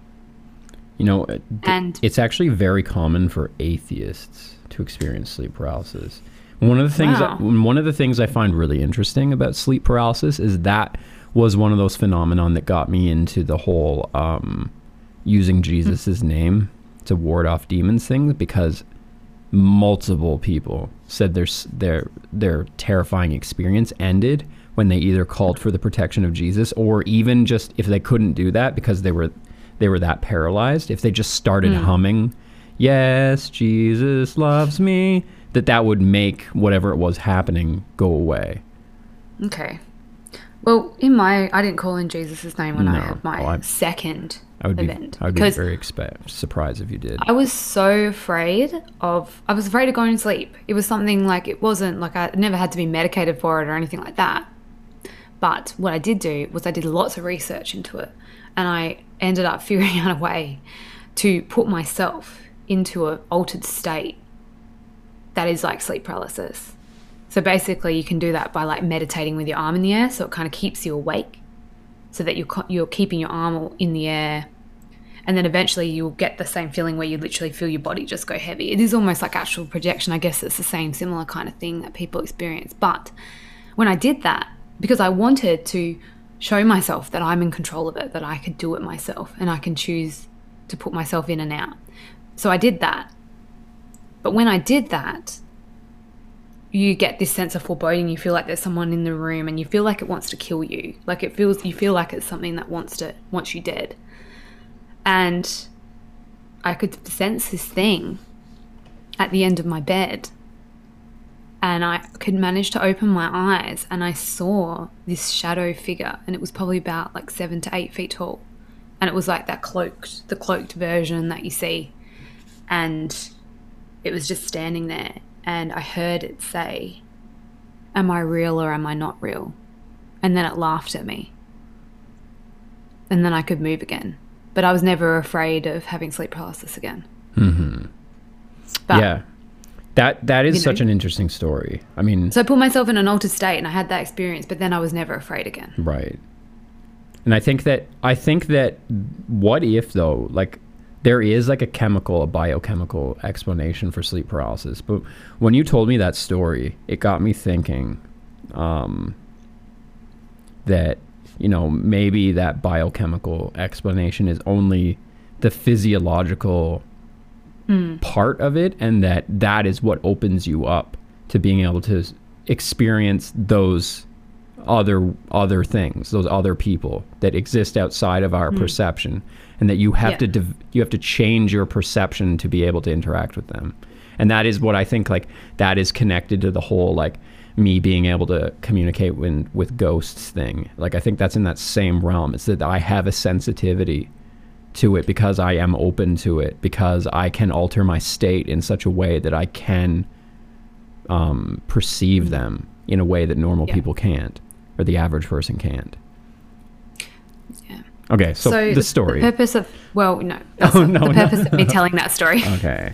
Yeah, the purpose of me telling that story is that, I personally believe that you can change your like state of consciousness, and you're more open to these things. So this email really piqued my interest, because when I read it, it reminded me of the experience that I had. So it goes like this. I was experimenting with the occult. I got my hands on a method to evoke who Archangel is this from? Michael. Do we have Fractal. a name? I already said okay, that. Fractal. Fractal Sorry. in the beginning, yeah. Okay. I was experimenting with the occult. I had my hands on a method to evoke the Archangel Michael, and figuring it was something seen as positive and lacking danger. I would evoke Michael with my cousins and brother, two who were completely uninitiated. So we sat in the family gazebo, candles lit, circles drawn and cast, Bibles, and scrying candles out. My cousin and brother were the evokers, and I was the scryer. We went through the motions, and steadily we made our way into a trance territory, and eventually I heard the voice in my head. I can only describe the sensation as something taking over my inner monologue and imagination. Stranger still, my brother kept seeing a fiery angel from the corner of his eye at around the same time. We decided to speak with Michael, during which he presented himself as the sun and the fiery inferno of God and protector of the solar system. I got distinct symbolic imagery of the helioshock being a shield, and the heat and ejector as swords splaying out of a great black solar eyeball staring out into space. I asked him to protect my family, and we bid him farewell. Trance ended. We did not speak to each other immediately, and instead wrote down our immediate experiences, as these things tend to fade like a dream. We compared notes and discovered that my brother stopped seeing him, and my cousin, confused, had only felt a presence in the same direction my brother had seen him, and had ceased feeling it when we bid him farewell.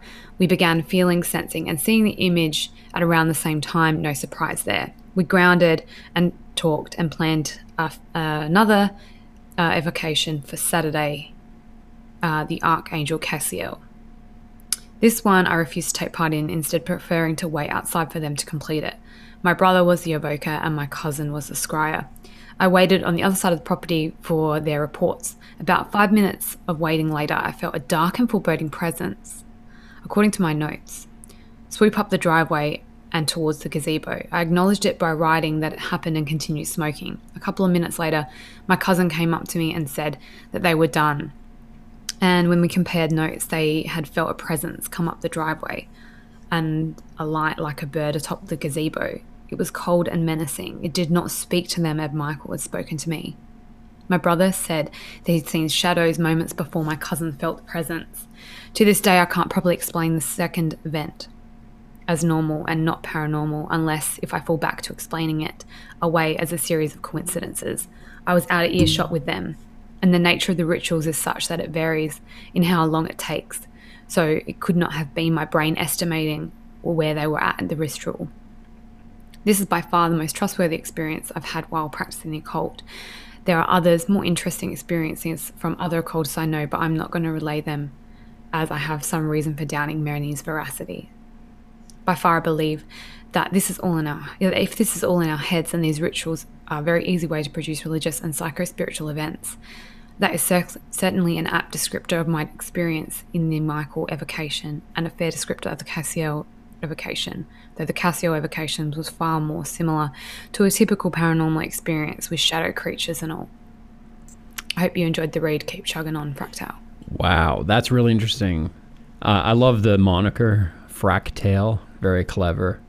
It's a portmanteau of fractal and tail. So yeah, good story writer. Obviously, very interesting story.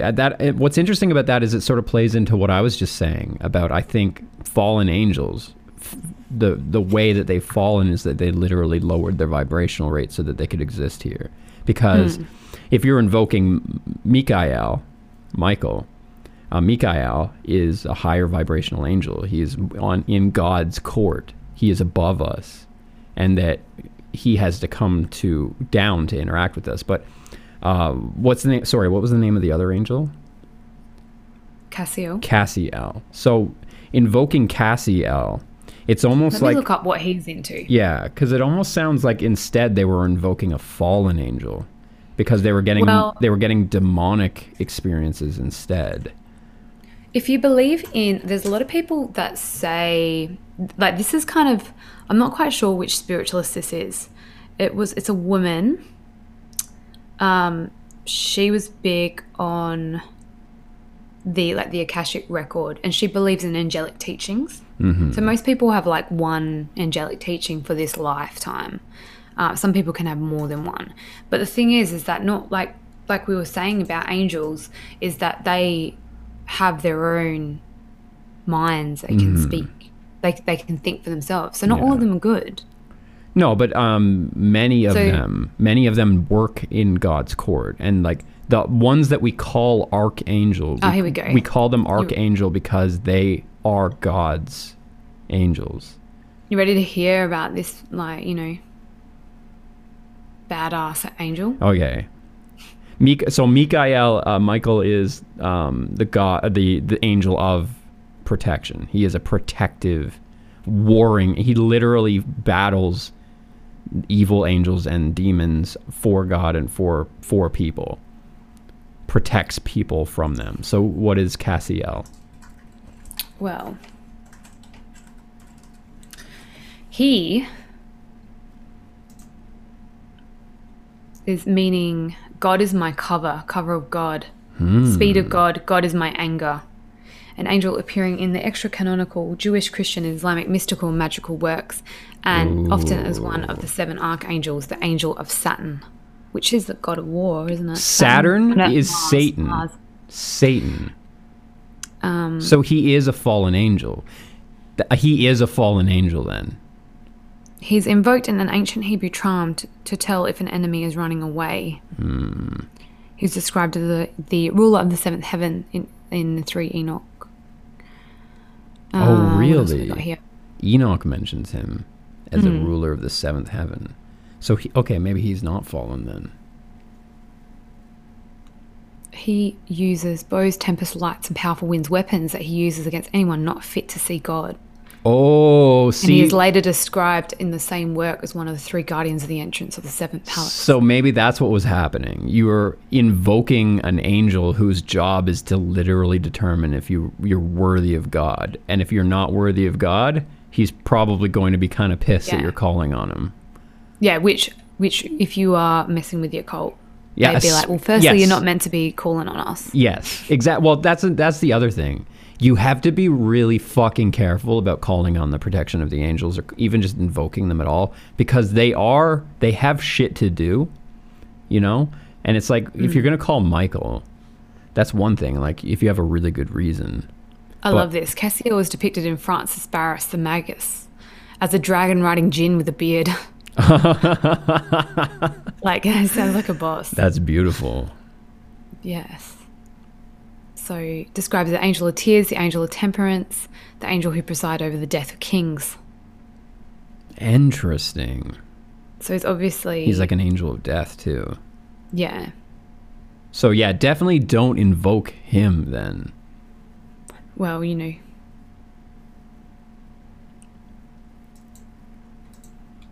people call on Archangel Michael a lot. He seems to be chill.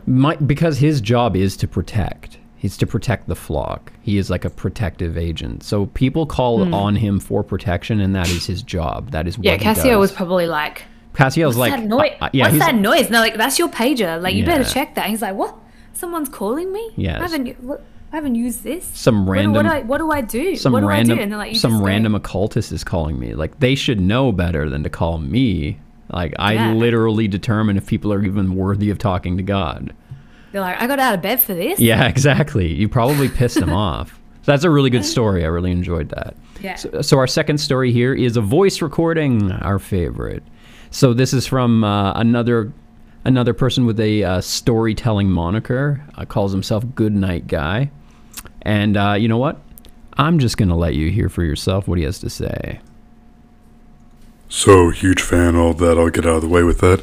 So, growing up, I've had all sorts of odd experiences, from being on road trips and seeing odd things in the woods by the gas stations and the back roads, to going to haunted houses and hearing noises and even voices and seeing faces on pictures, full-on faces, and these different weird, supernatural, paranormal, extra, whatever things happening throughout my life. And I've gotten several tattoos, so it's not just I got a tattoo and this stopped happening, but I got a specific tattoo, a Judaic symbol called an emet, which is the word in Hebrew emet, which means truth, and is used to on a golem to bring the golem to life. They are protectors and holy, powerful beings.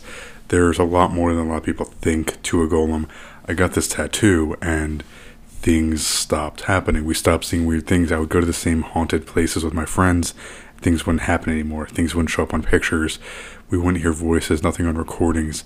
Ever since I've gotten this tattoo, which is supposed to be holy, things have stopped. The weird instances have stopped. The oddities don't occur anymore. And it's not just, oh, someone else has started carrying holy things around. None of us have gotten more religious or less religious. No one's carrying extra symbols around. No one's carrying anything else around. No one's doing anything different. No one's beliefs have changed. Same groups and same places, and the same things happen when I'm not there. But when I'm now there, no oddities, no weird supernatural things, no orbs or faces or voices, no creaking and stepping and things. It almost seems like this tattoo has worked to ward things away. It's similar to, if you know the show Supernatural that used to be on CW, which ran for way too long. They had an anti-possession tattoo, and my friends have likened it to that because weird things no longer occur since I've gotten it. And I just thought that was an interesting thing to kind of throw out there, that apparently these different entities can either sense it, or there's something that can affect it, or even if it's subconscious and my having it affects an outward thing of what can be perceived. Ever since this tattoo, things stopped happening like that. Wow, that's really intriguing. And it's not the first time I've heard of something like that. Like, I've heard of like Celtic runes, and like I think it's called the shakarai, which is another protective symbol, which I've heard that people will just put it on their foot. Right. And sometimes even in just like a permanent marker, and it's like a protection symbol. Well, so isn't that interesting to have it tattooed on you? Well, just having it tattooed on you, I think, is an interesting, because like I don't have any tattoos. I actually think that I usually think of a tattoo as like an anti-spiritual thing, that it actually kind of blocks your spirituality. But and you know what? Maybe this is even sort of an example of that, because it is sort of blocking a spiritual connection that he used to have, and now he no longer has that connection because he has shut it off. And that would be sort of detrimental. What's interesting about that is there's lots of traditional cultures and peoples that have tattoos deeply ingrained in their spirituality. In magic, a lot of magic is drawing a symbol and then waiting for that symbol to sort of manifest into something in reality. And the way that I've had that explained to me that makes sense is that demonic entities are in a computer, the way your computer programs run, like the heart of the program that actually allows it to run, the machine, the engine of it, they call that a demon. In computer programming, that's called a demon. And I think that's such an apt description, because what they say is demons are not creative. They cannot choose to create something. But if you give them a program to follow, they can run that program and create what essentially has been given to them to create. And that's essentially what these magic symbols are, is it's a program, and the demon runs that program. It runs that symbol, which allows it to create a certain thing. So one of the things that I'm not going to tell you guys the symbol. I'm not going to teach you magic on this channel. I don't want to go to hell. But one of the just in case. Just in case. No, but there is this one symbol, for example, that makes something manifest in your yard. So if you were to draw that symbol and leave it out in your yard, hypothetically within a week or so, that thing should... Tell me later. Yeah, I'll tell you about it later. It should manifest in your yard. I'll try to find it for you. I haven't actually looked at this in a long time. So, yeah, people in the chat are saying, "Yep, demon." So, I think in that same way, though, that certain programs, certain symbols, also deter a demon in that way. That just by the virtue of that symbol being there, it makes it impossible for the demon to operate, like maybe like like a cross. Like a cross, for example. That demons seem to really not like crosses very much. But they will, like I don't know. Ed and Lorraine Warren have a couple of examples of times, even in a very religious house, that the demons would come in, even though there's crosses all over the walls, and the demons would turn them upside down. So there are programs that exist that deter these demons or make it impossible for them to operate. So maybe it's not even the demons and these supernatural things are not there anymore. They just can't operate around you anymore. Yeah, I find that whole concept very intriguing. Yeah, so we have one more story here. This one's a quick one. It is. Well, it's only as quick as my browser. I've got it here if you want me to read it out. Yeah, that'd be great if you'd read it. Hi, Greg and Patrice. This is going to be a rather strange one. So when I was 5, I was laying on my bed during the day just having a little nap. I wake up suddenly with this thought in my head, get out of the room. Whew. When I hesitated, the thought was, get out of the room. He's written that in capitals. Wow. Came into my head. These are not my thoughts. It was as if something or someone was telepathically projecting them straight into my mind. I was bewildered, but slowly, lazily, still in the daze, did what I was told. No sooner than I crossed through the doorway into the whole of the ceiling in my room collapsed. Holy shit. And everything that had been stored in that part of the attic. Wow. I've had other experiences, but unlike with the thoughts, it was as if my body had been taken over control by something else. I can go into later date if you want. The latest thing to happen is I was thrown from a vehicle as it rolled over going downhill. If I had not landed in relatively safely where I did, I think I'd be dead or crippled. I don't know exactly. Shit. I landed out that far of the way the vehicle rolled over, unless something I couldn't see either pushed or pulled me out before it started to roll. That's incredible. So I don't know if I have a guardian angel or if they even exist, but whatever it is, I'm running out of the 9 lives of a cat. Thank you for reading this and would love to see what you both think. Wow. Well, I can tell you what I think. Well, someone's looking out for you. Well, here's the thing. So David Paulides, the missing 411, he's mentioned a few times that he thinks, like, he plays around with the idea. He doesn't say it outright, but he makes it pretty clear that he's playing around with this idea that it's something extra natural or supernatural that these people, that, you know, some of these people are interacting with or you know, being affected by before they go missing. And he's given multiple examples of people who avoided situations very similar to that, where this voice in their head just tells them to get out, go home, leave right now. And it tells it to them in plain English. Get out, go home, leave. Messages like that. Go away, stay out of here. Very simple messages. And yeah, there's two different lines of thought you could go down there. One, yeah, maybe it's a guardian, you know, that is communicating with you. Maybe there is something that has got your back.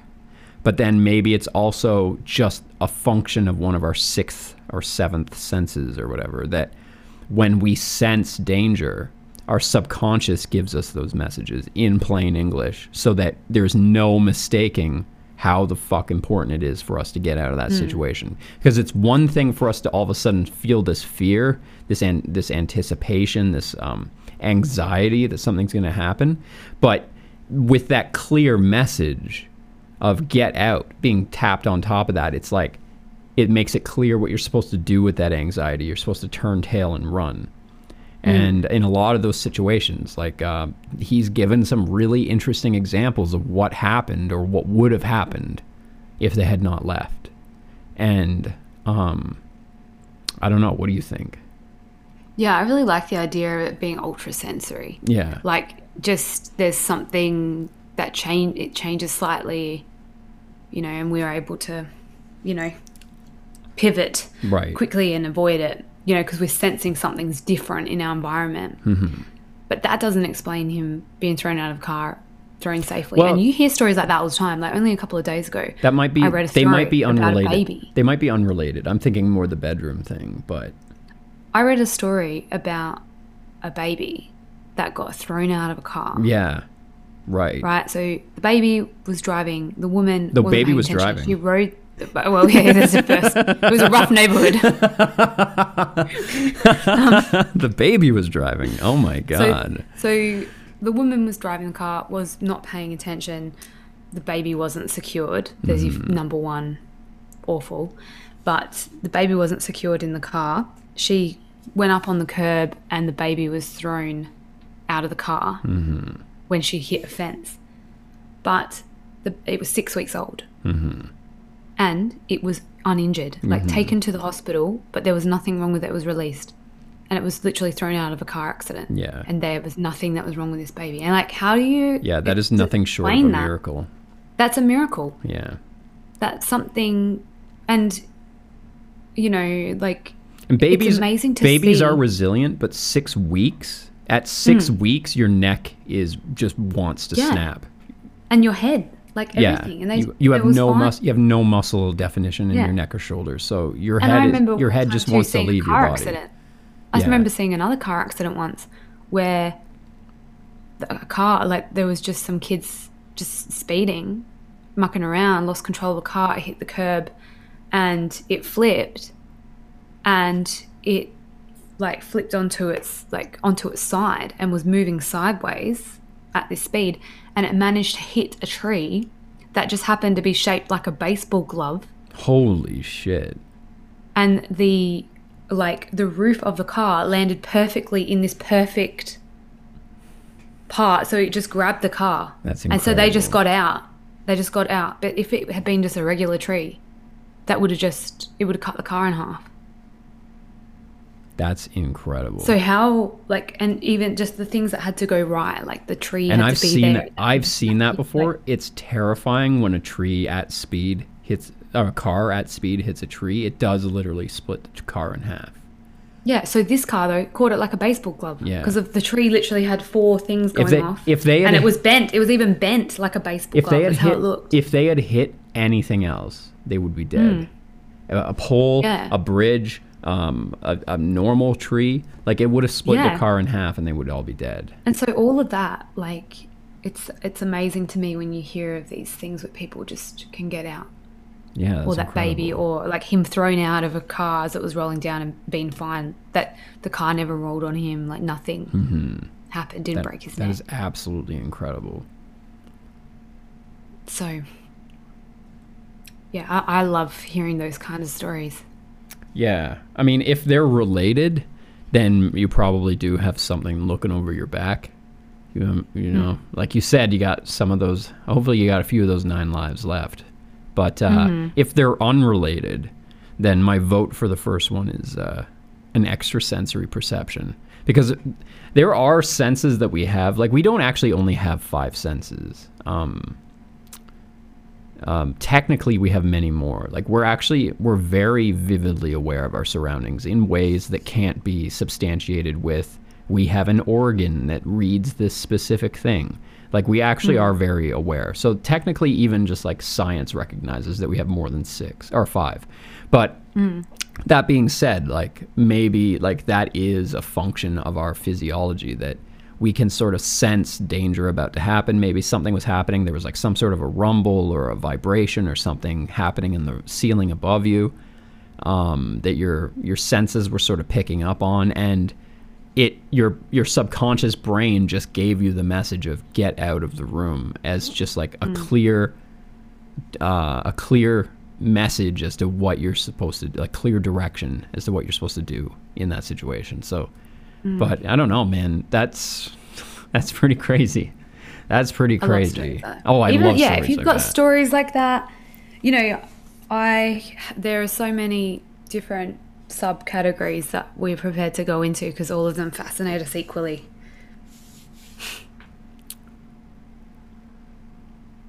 Okay, so we got time for a couple more super chats before we head out.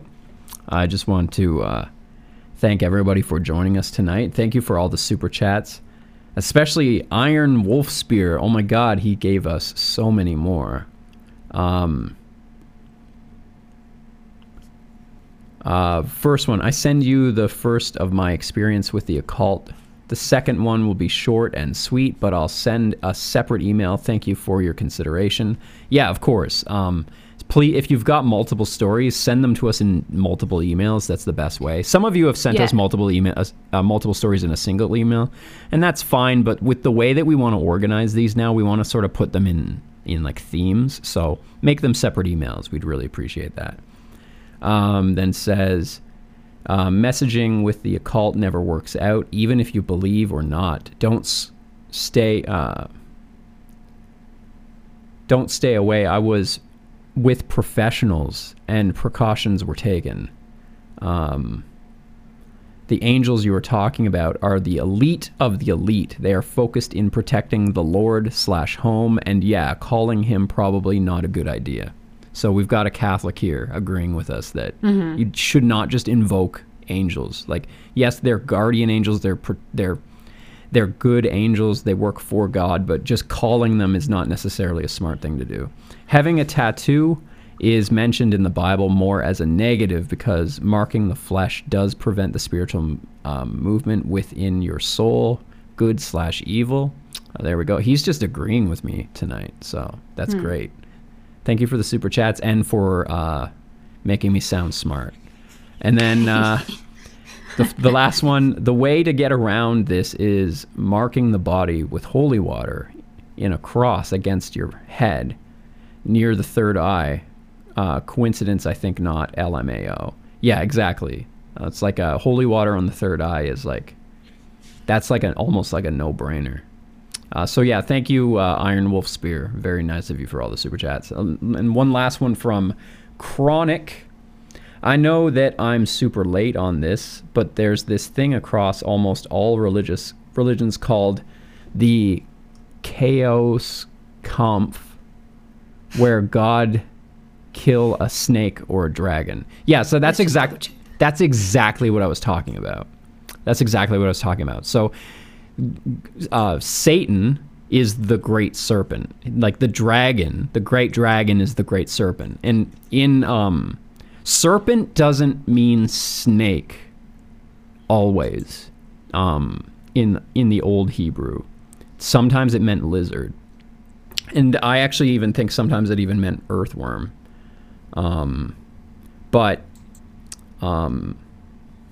So like the serpent in the garden, he was in a tree eating fruit, and then God banished him to eat dirt. That sounds like an earthworm, right? A fruit worm that got banished to being an earthworm, right?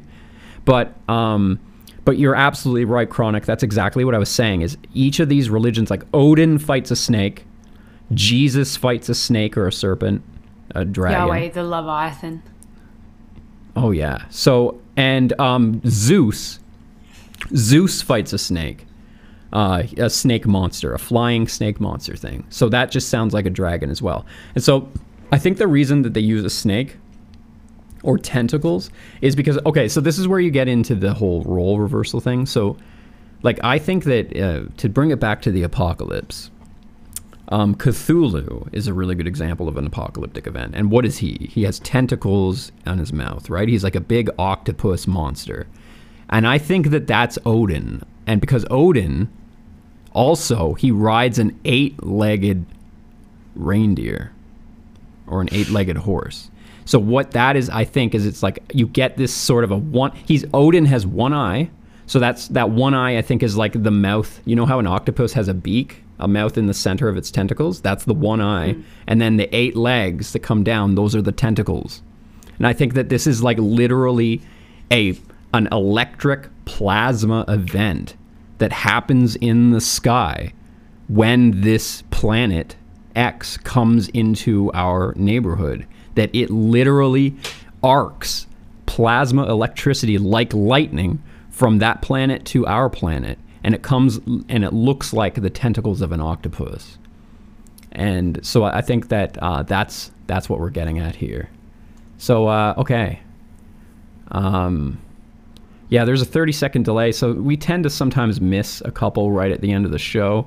So we're just about to sign off. So we got 2. There's one here. Yeah, we got 2 more here, and then we might miss you. We might miss your super chat if you send it after this point, but we'll do our best. So thank you, Chronic, and Mr. John Banner. Couple super chats from you. Thank you very much for the super chats. I guess I'm more agnostic than I am atheist. Very open to that middle path idea. I don't deny the existence of the supernatural. I need to be more in tune with my spirituality. The only question I have about religious ideologies is who's right exactly? Or is it more the following idea and teachings from multiple religions? I'm so confused, LOL. Well, that's sort of like the Buddhist idea, is like no one religion can be entirely right, that you sort of have to live your life with a consideration that each religion has something to offer that can lead you on the right path. Yeah. I tend to think that it's about taking those principles. The middle path is more about looking at the society that you want to belong to and being good in your community. Well, that's even something Jesus said. When people asked him, like, what about, all this money with Caesar's face on it? Caesar wants us to pay this money to him as taxes. And his answer to that was, give unto Caesar what is Caesar's. Even God says that you should live your life following the laws of the society that you're in. Live with the consideration of those laws. Don't fight those laws. That doesn't give you anything spiritually, which is so funny, because who fights laws more often in the world right now than the super religious people in communities? Like, those are always the people out protesting and trying to demand that things change for them, specifically for their belief system. And it's agnosticism, like being agnostic, is, like, I think the smartest way. Because if you can't prove or disprove something, then you have to stay in that middle, that grey zone. That's the word I would use to describe myself more. Like, even I'm spiritually open now, but I wouldn't call myself spiritual. I'm definitely not religious. And open to hearing other people's spiritual experiences. Like, that's, for me, I find that so fascinating, what resonates with people. And I think that because I haven't lived that person's life, I haven't walked in their shoes, I then can't say whether that's right or not, because in their experience, that may be exactly where they need to be, exactly what they're supposed to be learning, or exactly the role that they're meant to be playing in society. I feel like that's the kind of skeptic I am now. I am an agnostic skeptic that I use my I'm a skeptic in that I'm curious. I'm curious about the truth. I want to know the truth. I'm seeking the truth. And I do that through a skeptical lens. But to do that, though, you still have to be open to being wrong about, But what if it's not even about questioning that? Like, what if the whole point is just to be a good to the people that are good to you? Like, what if it's on this pursuit of understanding, knowing? That's love thy neighbor. Yeah, but we're not meant to know. Like, we have this obsession with questioning. Right. But, and, we've spoken about that before, how it's like, we question, but, like, our little minds can't handle the answers. Right. Well, I or even if we were given the answer, we would still continue to question it. I feel that way about, I had like a looking through the veil experience.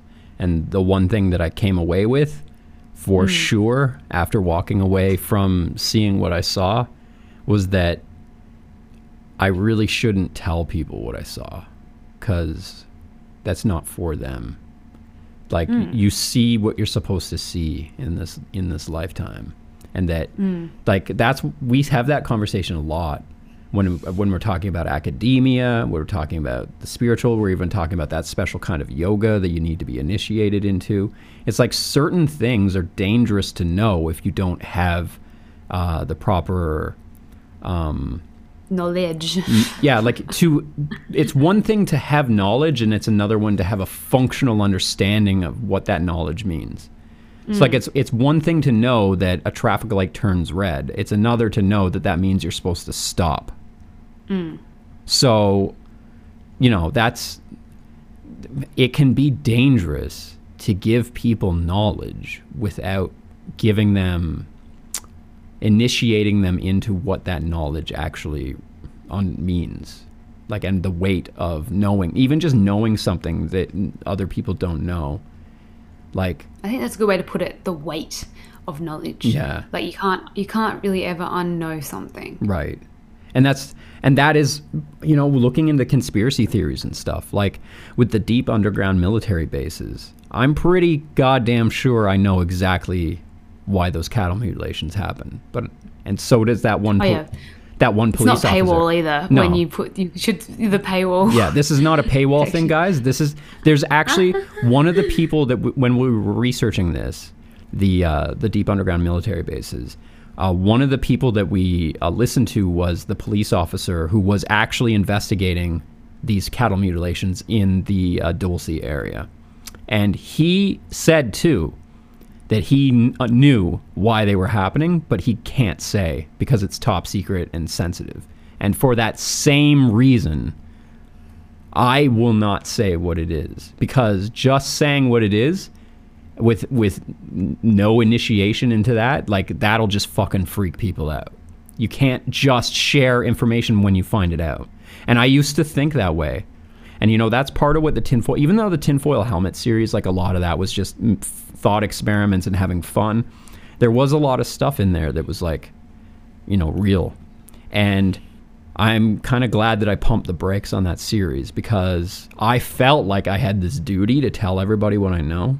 And I've since learned that it's dangerous to just do that, because I would first have to teach you what it even means to know those things before I even tell you what those things are, because our society balances on a pencil, and, like, you don't want to knock that pencil over by just throwing random information out about things that have been buried about our past, because there's a reason those things have been buried about our past. The truth will set you free, but that doesn't mean that you should just go around setting people free, because some people depend on those chains that they wear. They're used to them. You just cut somebody's chains off and they'll fall to their death. I'm just going to refresh one more time, see if there's a last minute chat here, and I think we're good for the night. Yep. All right. Yes, and I'm happy to announce that I now have 40 followers. Excellent. Not 20. Excellent. So yeah, we're going up in. Yeah, excellent. Going up in the world. You're yes. Thank you. That's pretty goddamn close to internet celebrity status. Well, someone's got to do it. It's just. Thank you for joining us, everybody. This was a really fun episode, even though I know it got off to kind of a weird start. We're talking about lawn care and stuff. Yeah, give me your last lawn care tip. We've had some people mention. If you've got flash round. Okay, if you've got dead patches on your lawn, you definitely want to soak the hell out of those dead patches. You want to de-thatch it, mow that area frequently, and then especially if you're in the heat of the summer, you want to cover that area up with some mulched up living grass, healthy grass, stuff that you've mowed from the other part of your lawn. Rake it over top of that, and then first seed it, maybe even put a little soil on it, then cover that up with healthy grass, and then the healthy grass will sort of act as a cocoon, protecting the new growth from getting scorched by the sun, and it will help maintain the moisture. And then you'll notice much more growth, much faster in that patch. I was going to say, like, you can always just spray paint it green.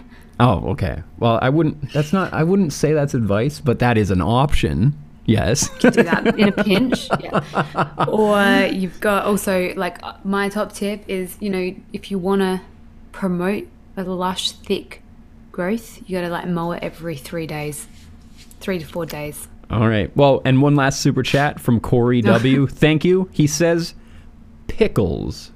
Thank you, Corey. I will go eat a pickle now, actually. Thank you. Thank you for making me crazy. Thanks for reminding me. Jesus, we almost forgot. I almost forgot pickles. Good night, everybody. We'll see you next Saturday, and keep your ear open. I don't know if we're going to come up with a bonus episode this week. We probably will, but I think we will. I think we will. It only really takes us a couple hours to record it. Just another reminder too, just if you do have any stories, please send them through to fullmetaltuxedo@gmail.com, and don't forget to follow and connect with us on our socials. Greg's at Armored Skeptic. I'm Full Metal Patrice, and we've got Full Metal Tuxedo as well, which is our Instagram handle for this podcast. That's right. Thank you for the super chats, everybody. Thank you for the stories from our storytellers tonight, and we'll catch you next Saturday night live. Live show every Saturday night on the Armored Gregory YouTube channel, and then we upload the final version to all of the podcast streaming services and to the Armored Skeptic More YouTube channel. We'll see you over there. Have a good night. Oh, and also, we didn't crash. And we didn't crash. This is the first stream we didn't crash. Oh, watch, we're going to crash right now. Good night, everybody. Thank you. Bye-bye.